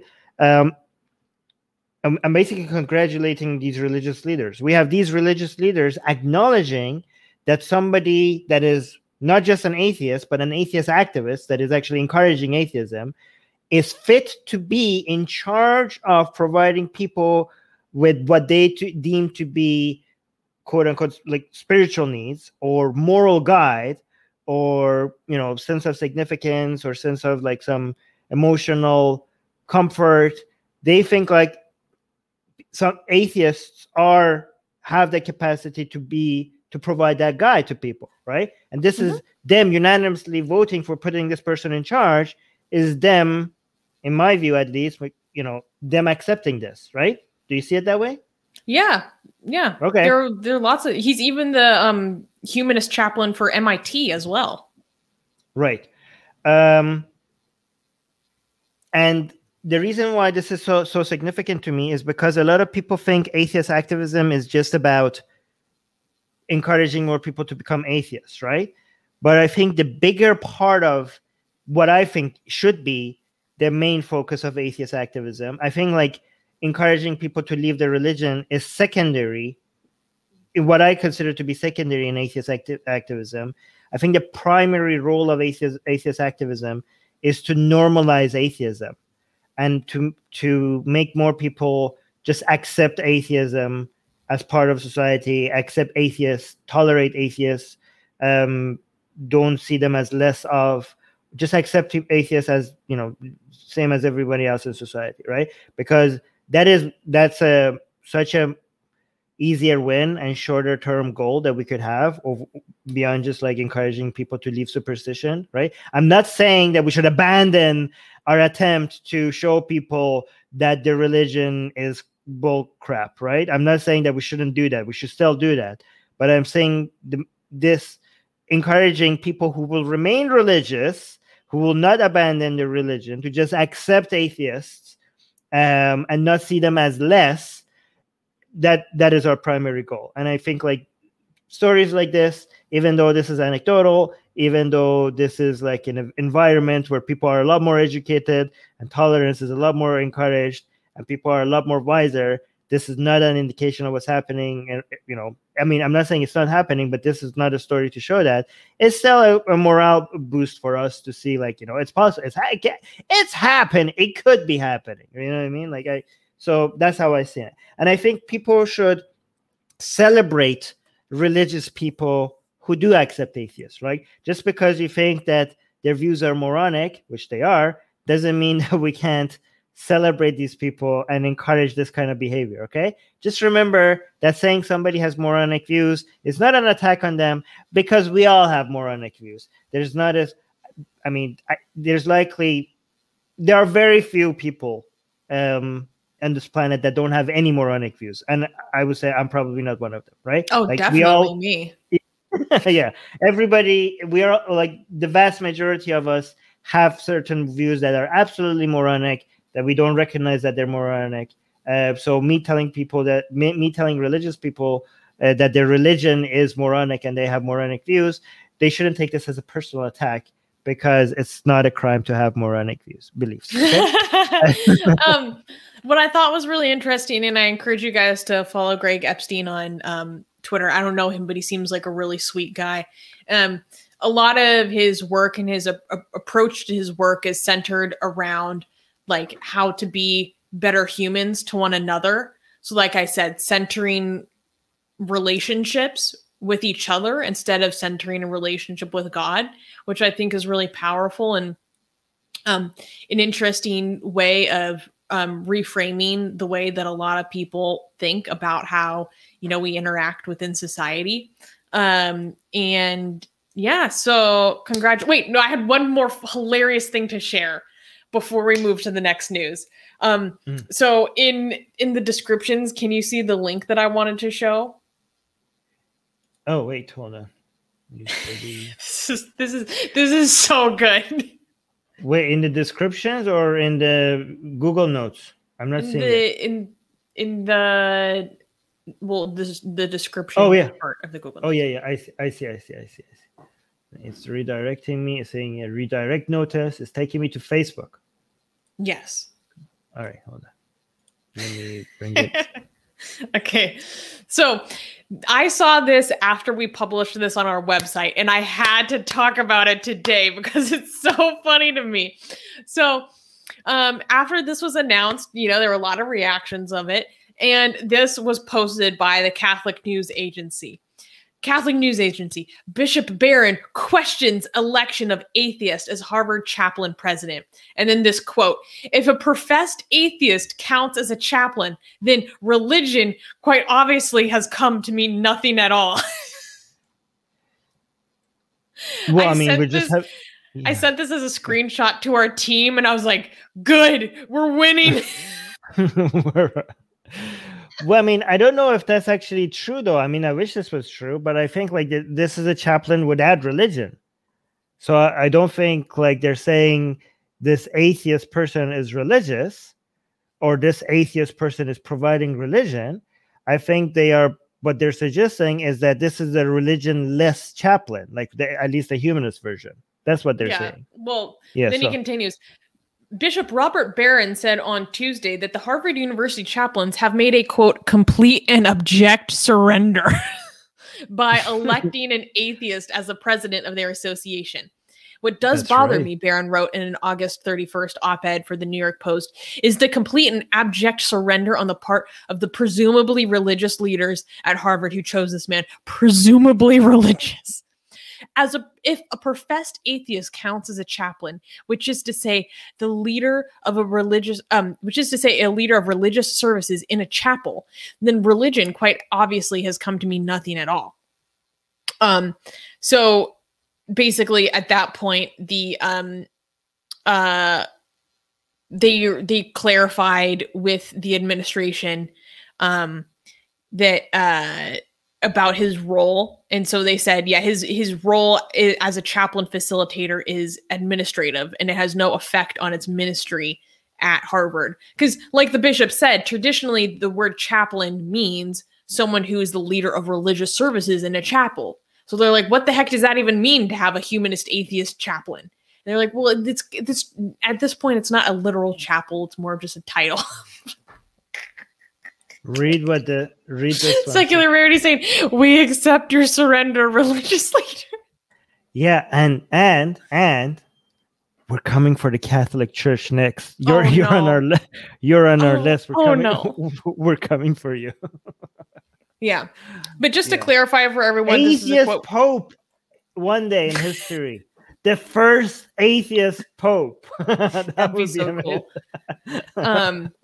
But just to clarify for everyone, this is a quote from the CNA article. Epstein will also convene all the university chaplains when they have matters to discuss, he said, and thus will be, quote, representing the entire group, but he's not representing his own opinions. So that kind of speaks to Armin's question in the beginning of the segment. By the way, I want to tell everybody that all this Epstein talk is probably going to make this video not get recommended. So please and share this video. Like, make sure you like. I know this has nothing to do with that Epstein, but given that we're saying Epstein so much, this is probably going to hurt this video. So please like the video, help this, help us reach more people. Okay. I did, by the way, before we go to, was that the last thing? Should I say something? Well, the last news is Atheist Republic news. I know. Before we go to the last news, there's something about one of the news that I had in my notes to mention, and I wanted to mention it, and I forgot. Should I leave that for another day, or can I mention it right now? What story was it? Okay, about the study, about the scripture, like the influence of using scripture. So as an intervention on Christians. As an intervention, yeah. So because this part might get cut separately, I just want to summarize what that study suggested, and you could let me know if I'm getting it wrong. The study that we reviewed was suggesting that you could use certain Bible verses that are loving and seem to be tolerant as a way to influence fundamental Christians to become more accepting, more tolerant of LGBT people, right? And that has a positive influence on them to make them more accepting. And there's also certain Bible verses that could be used as a way to make them less tolerant. And if you focus on those Bible verses, it has an influence on making them less tolerant and more anti-LGBT, right? Is that a fair description of what you think the study shows? Well, it's surrounding the specific type of biases. It could either increase this type of biases or decrease it, depending on what they were primed with, what type of scripture they were primed with. Depending on the type of scripture that were being primed. So it depended on the scripture. By the way, for people who might see this video and not see that, what should they search for to be able to find that study? Because I'm not. We titled our segment "New Study Shows Many Christians Perceive LGBT Acceptance as Personal Attack." Yeah, I don't want to talk about the title because that's a different part of the study. I'm talking about this specific part of the title. Anyways, because we will link to it. If this part gets cut, I'll just make our editor to link to that article where you could find the study in the description of this part. Okay. So what I asked when you mentioned that, I asked you if there was also a measurement of other methods of intervention to try to other than using Bible. Was there anything in the study that tried to use non-biblical ways to see, maybe promoting skepticism on Christianity as a whole, as a way to see what the influence on that would be on maybe Christian fundamentals, to see if they would be more accepting of gay rights or not, right? And we said that there wasn't, right? And the reason why I asked that is because I am somebody that wants to see the different tactics on, for example, reforming religion versus encouraging people to abandon religion. Which ones are the best way to encourage better values and standards in society? Because I'm on the side of don't reform religion, just encourage people to either abandon religion or become more skeptical of it. I think you get a lot more return on your investment if you do that. Okay. And so that study does not exist. It would be very interesting to show that. And then let's say, for example, if you promote skepticism and then you focus on certain Bible verses that shows that encourages people to become more tolerant or more accepting, And there's also a study that shows that we have right now, as you mentioned, that shows focusing on some certain other Bible verses will make people less tolerant. So people may be like, okay, if promoting skepticism or abandoning religion works, and focusing on certain Bible verses also works, then why not do both? Okay, and I want to address that, right? Like, let's say both of these work. The problem is that the same study shows that there are Bible verses that, the study confirmed that there's certain Bible verses that discourages tolerance if you focus on that. So my problem is that when you use the Bible, okay, if we have alternative methods that work, then we shouldn't be using the Bible as a way to encourage better behavior, right? Even if it works, because what you're doing is that you're giving authority and legitimacy to a tool. Like the Bible comes with those verses that has that negative effect, right? So this is a weapon that you could use for good and for evil, and it's harmful, right? The Bible itself legitimizing it and considering a source of authority, right? Then you're putting a tool in people's hands that could be used to encourage, intolerance or hatred towards an entire group of people. I just think, like, given that legitimizing this as a source of authority and a sort of moral guide by itself is faulty, and given that those Bible verses that you could use to encourage hatred towards a group of people is inside the same book, then you shouldn't be using method, even if highlighting certain verses in the Bible has some positive effect. The side effect to that is that you're giving authority and legitimacy to this book that includes those other Bible verses. So I'm saying that if you use other methods that does not require you to put this book on a pedestal or make it seem like it's a good way to come up with a guide, then even if you find positive verses, you shouldn't be using them, because we have better methods that will not involve you legitimizing those other Bible verses that does encourage hatred. Does that make sense what I'm saying here? Well, yeah, and I mean, it gets at a central epistemological flaw where, right, essentially, to a certain extent, you are using faith as your tool. And as the study showed, well, it's not specifically faith, it's like what verses you rely on, but it's your faith that gives it a source of authority is what I'm getting at. And that's kind of outside the purview of the specific study we were looking at. But the faith is the issue, because it can lead you to bad conclusions. It's not consistent in leading you to a consistent conclusion. Yeah, I mean, you're just using a faulty methodology and trying to encourage people to get to the good conclusion. That by itself is a problem. That fundamentally by itself is like you're using bad premises, and you're founding your arguments on premises that are inaccurate and not based on reality, and you're hoping that you could direct people to get into good conclusions, right? The best way to get the way to you get from faulty premises to a good conclusion is by using flawed logic. Instead of trying to do that, just like attack the entire thing, like unroot the whole thing. This is rotten to the core, basically, right? Mm-hmm. This is not a good way to come up with good conclusions. Start with your foundation should be based on a methodology that is based on reality and based on evidence and based on our modern understanding of how the brain operates and how operating of the society is the most productive. If that's your foundation, then you don't have to try to use these gymnastic arguments and focusing on certain verses rather than other verses to try to get people to certain conclusions. You will automatically start encourage people to get to better conclusions if your foundations are good and you're also promoting critical thinking and logical thinking. In fact, if your foundations are weak, if your premises are faulty, you would actually have to promote flawed logic to be able to get to good conclusions. And as usual is saying in the live chat, using the Bible to accept LGBT is as futile as Muslim reform. Yeah, I very much agree with that. Well, I would say Islamic reform, not Muslim reform. Yeah, Islamic reform. Yeah, actually, you're right. You can't reform Islam, but you can reform Muslims by encouraging them to move away from Islam. All right. So, can we... hopefully our editor will just cut that and put it onto the first segment where we talked about this. Great idea. Maybe just let her know. Can we clap for the next news? You know we can. Next news. Next news, Atheist Republic's blasphemy battle featured in German humanist publication.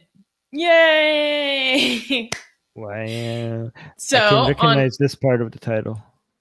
But go on. On August 30th, the large German humanist publication, and I'm going to butcher this German, Humanischer I want to say Presidente, but it's Presidischt. I don't know. I'm sorry. Wait, I'm not the president. You're the president. No. Oh, okay, go on. That's the name of the publication. Oh, wait. Okay. Humanistischer President. I'm sorry. I thought you were saying president. Yeah. That's the name. Oh, my God. Yes, I get it now. I said I thought. Okay. Anyways, they published an article detailing Atheist Republic's blasphemy over battle with the Indian government and our blocking and the legal complaints and even our issues at YouTube. And it kind of gives a good summary of what we've been dealing with since the Sexy Cali affair and our subsequent blasphemous art project. We also detailed the Armin's personal page, the unprecedented step of his personal page now being blocked in India, despite him not, being a foreign citizen, and Facebook completely complying with this. So yeah, check it out, you guys. The link is in the description, and there is, if you're on Google Chrome, I'm assuming other internet explorers do this as well. Just translate into English. The auto translation into English is decent. Really? It's not the best, but it communicates the point. Right. And I'm just saying that because the translation of the statement that I gave to them is not the same in English as what I actually said to them. So there is some discrepancy. But you get the gist. Yeah. Right. The title seems to be translated very well. By order of the government. So the title says, by order of the government, Atheist Republic and founder Armin Navobi are blocking. Oh, okay. So are blocked. Social networks are blocking. Hey, this translation makes it seem like I'm blocking somebody. I'm not blocking anybody. So there is some confusion. There is some stuff lost in translation. I will be clear. But are blocking social networks from India. Wow, the title makes me seem so powerful. The title makes it seem like I am blocking all of social media from India. Anything social, all Indian social media are being blocked by me from India and the rest of the planet. Just when he's saying Armin exposed. Oh no. Okay, okay. Actually, I kind of like the translation. I feel like wow, India. If you behave properly, I'll let you. I'll unblock your social media. But okay, no. So Secular Rarity is saying, "Damn it, Armin, let India have their social networks." This is good. By the order of government. Okay, cool. So let's see what it's showing. I see some screenshots. Oh yeah, so for people who are not in the know, our Facebook page was blocked in India. By the way, when your Facebook page gets blocked in a country, this is Facebook admitting that you didn't do anything wrong, okay? Because if you actually did something wrong, they would just remove your page, right? So when they remove you in a specific country, it means okay, you didn't violate our community standards, but the government of this country is forcing us not to let people in their country see our social media, right? So right now we've been blocked in our Atheist Republic Facebook page has been blocked in Pakistan and now India. Okay, so again, if you need more examples of why India is becoming more and more like Pakistan, those are the only two countries where Atheist Republic's Facebook page has been completely blocked, Pakistan and India. However, India went farther than Pakistan because Pakistan didn't come after my personal Facebook account. Okay, India specifically, the Indian government specifically asked Facebook to also block my personal Facebook account in India. I have never heard of anyone else's personal Facebook account to be blocked in an entire country. Again, my Facebook account is still there. I haven't received any strikes. So this is Facebook like admitting that there's no violations on my Facebook account. It's just blocked in India. Like if you're from India and you go to my Facebook page, you see that my page is not there. But other people from other countries, unless you use a VPN, by the way, people from other, actually, I don't know if that works. People from other countries could see my Facebook account, right? Again, Pakistan didn't do this. Pakistan just banned our Facebook page in Pakistan. India's government was so butthurt about me. Like they find me so offensive that my individual personal account has been blocked in India. Has this happened? Like I might be the first person. I might be the first not page personal account that has been blocked in an entire country. Yeah, and guys, foreign citizen. Facebook is complying in the government of India taking action against you, a non-Indian national. Yeah, and guys, let me just, for people who might not know this or have forgotten about this, this has all been about a picture of a goddess. Cartoons! This was about cartoons. This was about a drawing. All of this, and I don't know if other people know, I don't know if this is in the article, our case was mentioned in the Supreme Court of India. Is this mentioned in this article? Yeah. Okay. It is. All of this was over a cartoon, which, by the way, yesterday was the 1 year anniversary. Snap. Actually, this is so fitting that we're covering this right now, okay? Because we made art. Can I show that? Yeah. Yes. Show it. Okay. So if you go to Blasphemous, so this, safe for work version. So today is the 1 year anniversary of our Sexy Cali, right? Well, so not today, yesterday. Yesterday. Close enough. So us drawing Sexy Cali, which is like a Hindu goddess, what started all of this? Like this whole the government of India coming after us, after all our social media, removing me and Susanna from Twitter, by the way, and coming after us on YouTube, on Twitter, on Facebook, going after my family, trying to come up with like things that I can't even say here. Sexual harassment of our, not just me, but my family, children in my family. All of this over us depicting a Hindu goddess in the most beautiful way possible. Like this, like I was expecting a thank you, to be honest, right? Right? This was a celebration of Hindu culture, which happened almost exactly 1 year ago. So it's so fitting that we're covering all of this because it's the anniversary, and you guys should go to Blasphemous Art. By the way, if you go to blasphemousart.com, you can see that we have so much more blasphemous art, because after we started, thanks to the reaction that we got from India, we decided to make this a thing, right? So Cali started all of this. Mother Cali started all of this, and now it's becoming its own thing into so many other, like Muhammad and Rama we have here. We have Israel and Palestinian in Jerusalem. It's so many. There's 14 pages of this blasphemous art. So go check them out on blasphemousart.com. And this is Sexy Cali celebrating. So we have a cake here. It's the 1 year anniversary. Happy birthday, Cali. Happy birthday, Blasphemous Cali. Sexy Cali's 1 year anniversary, right? Yeah. And if you guys want to see the uncensored version of it, you could click on the view uncensored version button right there. It will take you to see the uncensored. And again, all of this is available on blasphemousart.com, link in the description, or you could just search for blasphemousart.com and you will get there, right?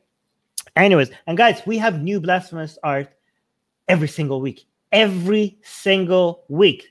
Almost like twice a week now. So you're welcome. You're welcome, India. I know, by the way, this is not a joke. Like, I'm not saying you're welcome, India, as a joke. There are, let me actually give credit to a lot of people from India. There are many people in India who very much appreciate our art. They are, I'm like, this is not like me, like just trying to troll and like, you're welcome, but actually being like, trying to poke. Like, no, there are many people in India. We have a lot of fans from India that can't wait for our art every single week. So yeah, so you're welcome. Yeah, we actually, guys, can I be real? We improved sexy cat. We improved Kali. Okay, we did improve Kali. Like, no depictions of Kali in the past. How many years has it been for Kali in Hindu culture? I don't know, thousands of years, Hundreds, right? possibly thousands of years. Yeah. No depiction of Kali has ever been as good as what we have made Kali to be. Okay. And and a lot of Hindus tell us that this is not your goddess. You don't have a right to do this. No, Kali belongs to the world. You don't have intellectual property rights on a goddess, right? Show me the filings if you do, right? If you did, you would have filed like a trademark violation or something by now. You don't, okay?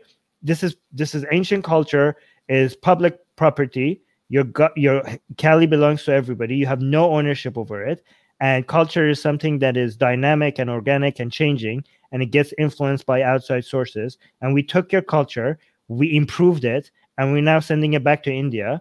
And you're welcome for improving your culture. Okay? We took your ancient culture, we modernized it, we made it better, and we expect nothing but thanks from you. But go on. Can you bring us back to the article? Oh yeah, hold on.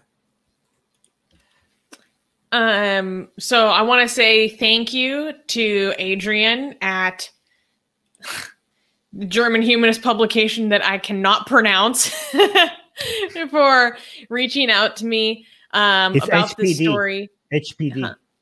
Yeah, HPD. HPD. For reaching out to me for details about this story. I thought it was really funny because one of the comments on the bottom of this article basically says, you can also bring wisdom to the people more directly. Like, for example, quote, atheists believe all those gods were made up by other people a long time ago. Such a sentence makes everyone think, and it's free of racism and does not offend anyone among the living. I was like, did you not read the article at all? Wow. It's so funny that people still think this is a racist thing. But if it's okay, I would actually racist against what people? Blue people? Oh, go on. Blue lives matter. I think this. Yeah, go on. Oh my god. Can I read the statement that I gave them, but in English, because the translation? I just want to highlight. I just want to highlight the people who think this is racist. They're assuming that gods are a different. Not only they're not the same ethnicity as Hindu people. They're a different species. How could this be racist? First of all, we're not attacking your gods. We're celebrating them. And even if we were attacking them, they're not the same ethnicity. Like, what do you think you're like this? People who think that this is an attack on their ethnicity, do you think you have divine blood or something? Like, maybe do you think you're a god? No, I think people think it's racist against Indians. I know. Like, we're making fun of their culture in a racist way. We're improving it. I also do want to highlight this misunderstanding here in the live chat. Okay, Zakuru is saying, frankly speaking, Kali isn't even a Hindu deity. She's a Bengali village deity. This is greater in Bengal. This is greater India. Okay, modern India is not the same as greater India. Okay, technically anything that comes from the greater India is ancient. Greater India is Hindu culture. So yeah, I mean, it's not, you could say maybe it's different part of greater India, but that's still greater India, right? Yes. But yes, let's give credit. Let's give credit where it's due. Kali is Bengali, and that's why often, I don't know if we did it this time, when we put her name next to, when we mention her name, we don't use Sanskrit. Oh, I don't know if we did it this time, but usually when we put the name of Kali in the art next to her, we use the Bengali script rather than the Sanskrit name because we recognize that she's Bengali. Did we put the name? We should always have the name there. Oh, I think we forgot to put her name on this last one. Anyways, okay. Did you want to add something? Yeah, I just want to read the statement that I gave, but in English, because the Google Translate where is it? Isn't like accurate.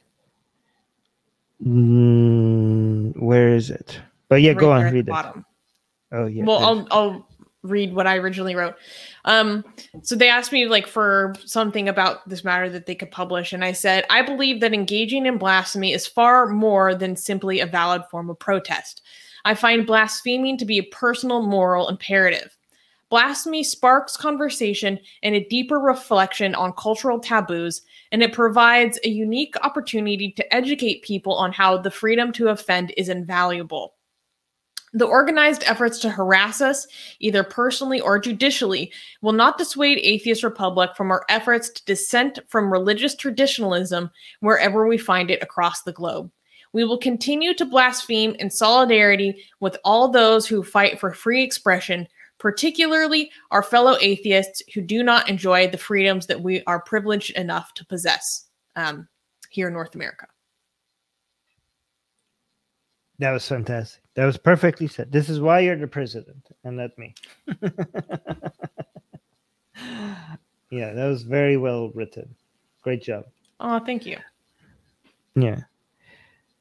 Guys, look at this. Look at these statements. This is why we need a president. Yeah, no, I wanted to give like what I originally wrote because the translation like says the freedom to cross borders and stuff when what I said was, challenging taboos, it's probably more accurate in German, but from English to German to English, it didn't sound right. So. Right. AJ saying like this latest version, we forgot to add the Bengali name. We will go and fix that. The other ones that has Kali has the Bengali name there. Like we have a lot of Kali blasphemous art. So thank you for that report, AJ. But yeah, guys, go. I mean, the link to this article is in the description if you want to share it. We're not, by the way, we're not done with this. Like we are going to like for the next couple of decades, we're going to use this event that all of this happened as a way to show the nature of blasphemy and blasphemy laws in India. This will always become a case study. And I don't know if people understand this, that this HPD is like a very authoritative, it's possibly the largest German humanist publication. Yeah, but it's not just that. It's also one thing that this is a publication that people recognize as, a place where it does its research and is like, authoritative and legitimate place of getting information. And we're finding more and more places to make sure that we document this, right? So I don't know if people who like attacked us like this realize how much this is going to backfire on them. Like this is the way that they're portraying their values and, current Indian culture. Again, I don't want to portray all Indians the same because there's a lot of resistance to this, and a lot of people in India are actively fighting against these values taking over India, which is like, and we're very grateful for them, right? But these things demonstrates what we're dealing with and what is India dealing with, right? And we're going to continue turning this into a case study whenever we're discussing blasphemy. Like a lot of times when we talk about blasphemy laws and the issue with religion, attacking people's rights, people on a global scale, people just mostly think about Islam, and we just want to make sure what's happening in India doesn't get ignored. And our case is going to be used constantly for bringing attention to this, right? And again, a lot of people think that this was just an event that happened and went away, but they don't understand that this will be constantly referred to, and we're going to make sure it gets constantly referred to as something that should be referred to and studied and analyzed. So we're going to keep using this as a way to discuss blasphemy.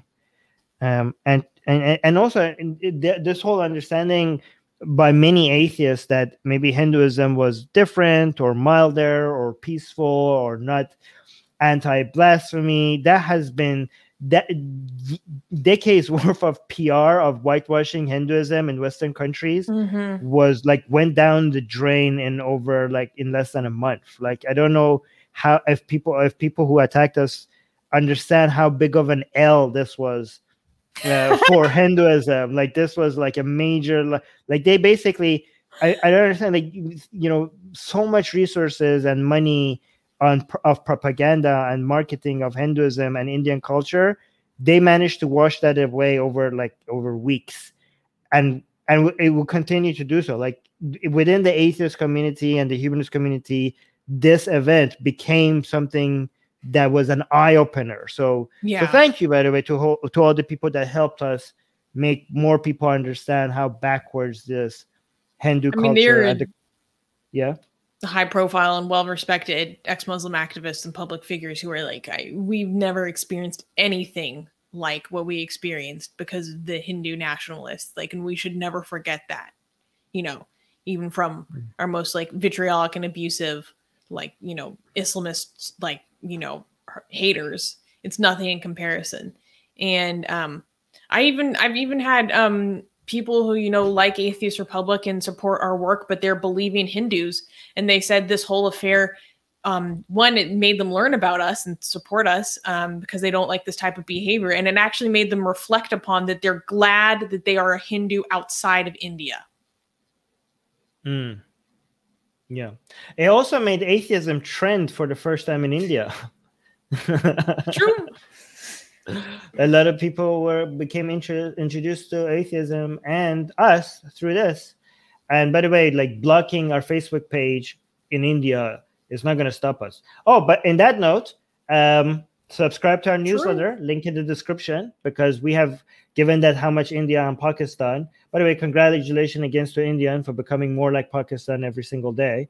But for people like, we're making more governments angry. Like we got the Pakistani government hate us, and the Malaysian government, we have a history with them as well. And now the Indian government, I don't know which is going to be the next government that is going to come after us. Like, look at us. It's just like we're just like me and Susie and we're so popular. like we're like governments are like finding us intimidating, and we're just drawing cartoons and doing streams, right? And people are like, oh my God, we are a threat. By the way, I'm so sad that a lot of our staff, we can't mention who they are. Like our artist, she's amazing. Our video editor, our writers. But it's not just me and Suze, there are other people. And thanks to the patrons who are helping us pay them, right? Link to our Patreon is in the description if you want to support us on Patreon. And also, if you want to get all the Blasphemous art every time we make them for free to send to you, subscribe to our newsletter. The newsletter is the best way to make sure that no matter where we get removed, if we lose our YouTube channel, if we lose our Facebook page, or if we get blocked in a certain area, we will still have access to you if you are on our newsletter. And if that's not reason enough for you to subscribe, you get the Blasphemous art every single week that we make them, right? So every single week we have new Blasphemous art, and the way to get the Safe for Work version of it for free, which is also glorious. Like it's still clothed and everything. It doesn't have that censored thing on top of it, but it's beautiful. So if you want to get that, make sure you subscribe, and we'll send them to you every time we make a new one.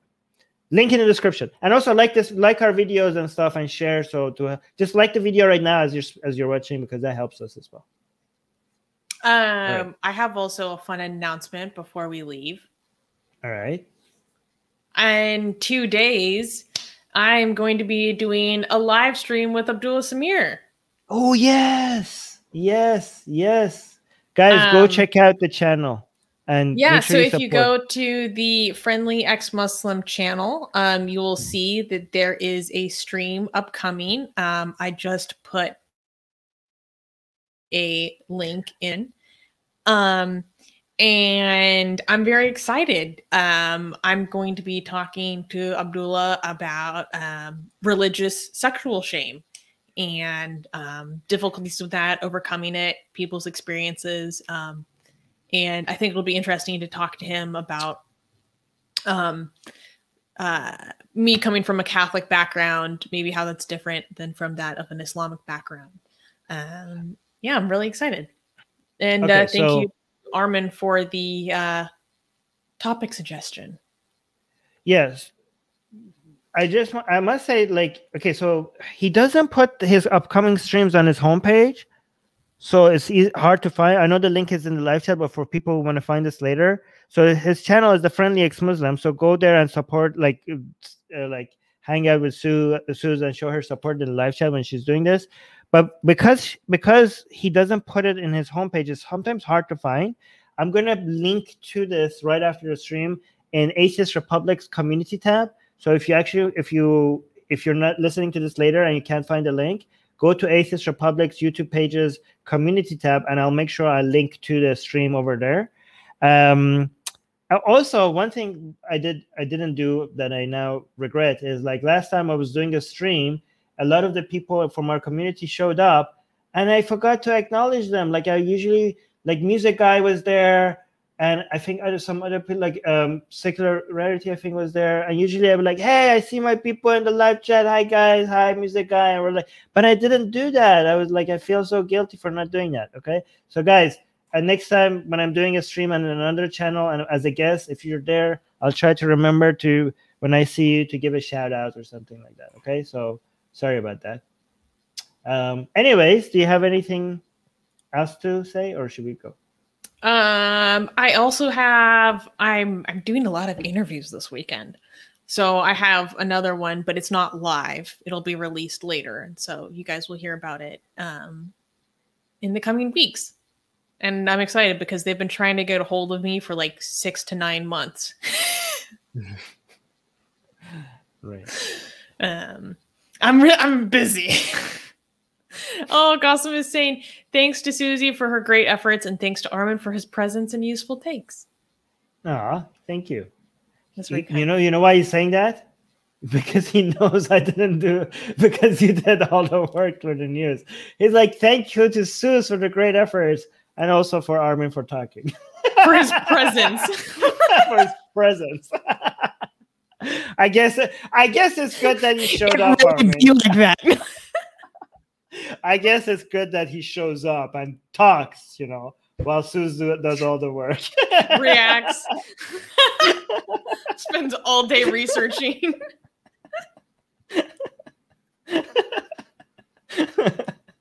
All right, okay. I see what you did, Qasim. Okay.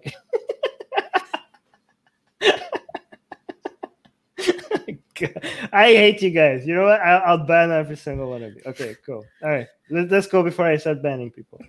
All right, thanks everyone. Bye.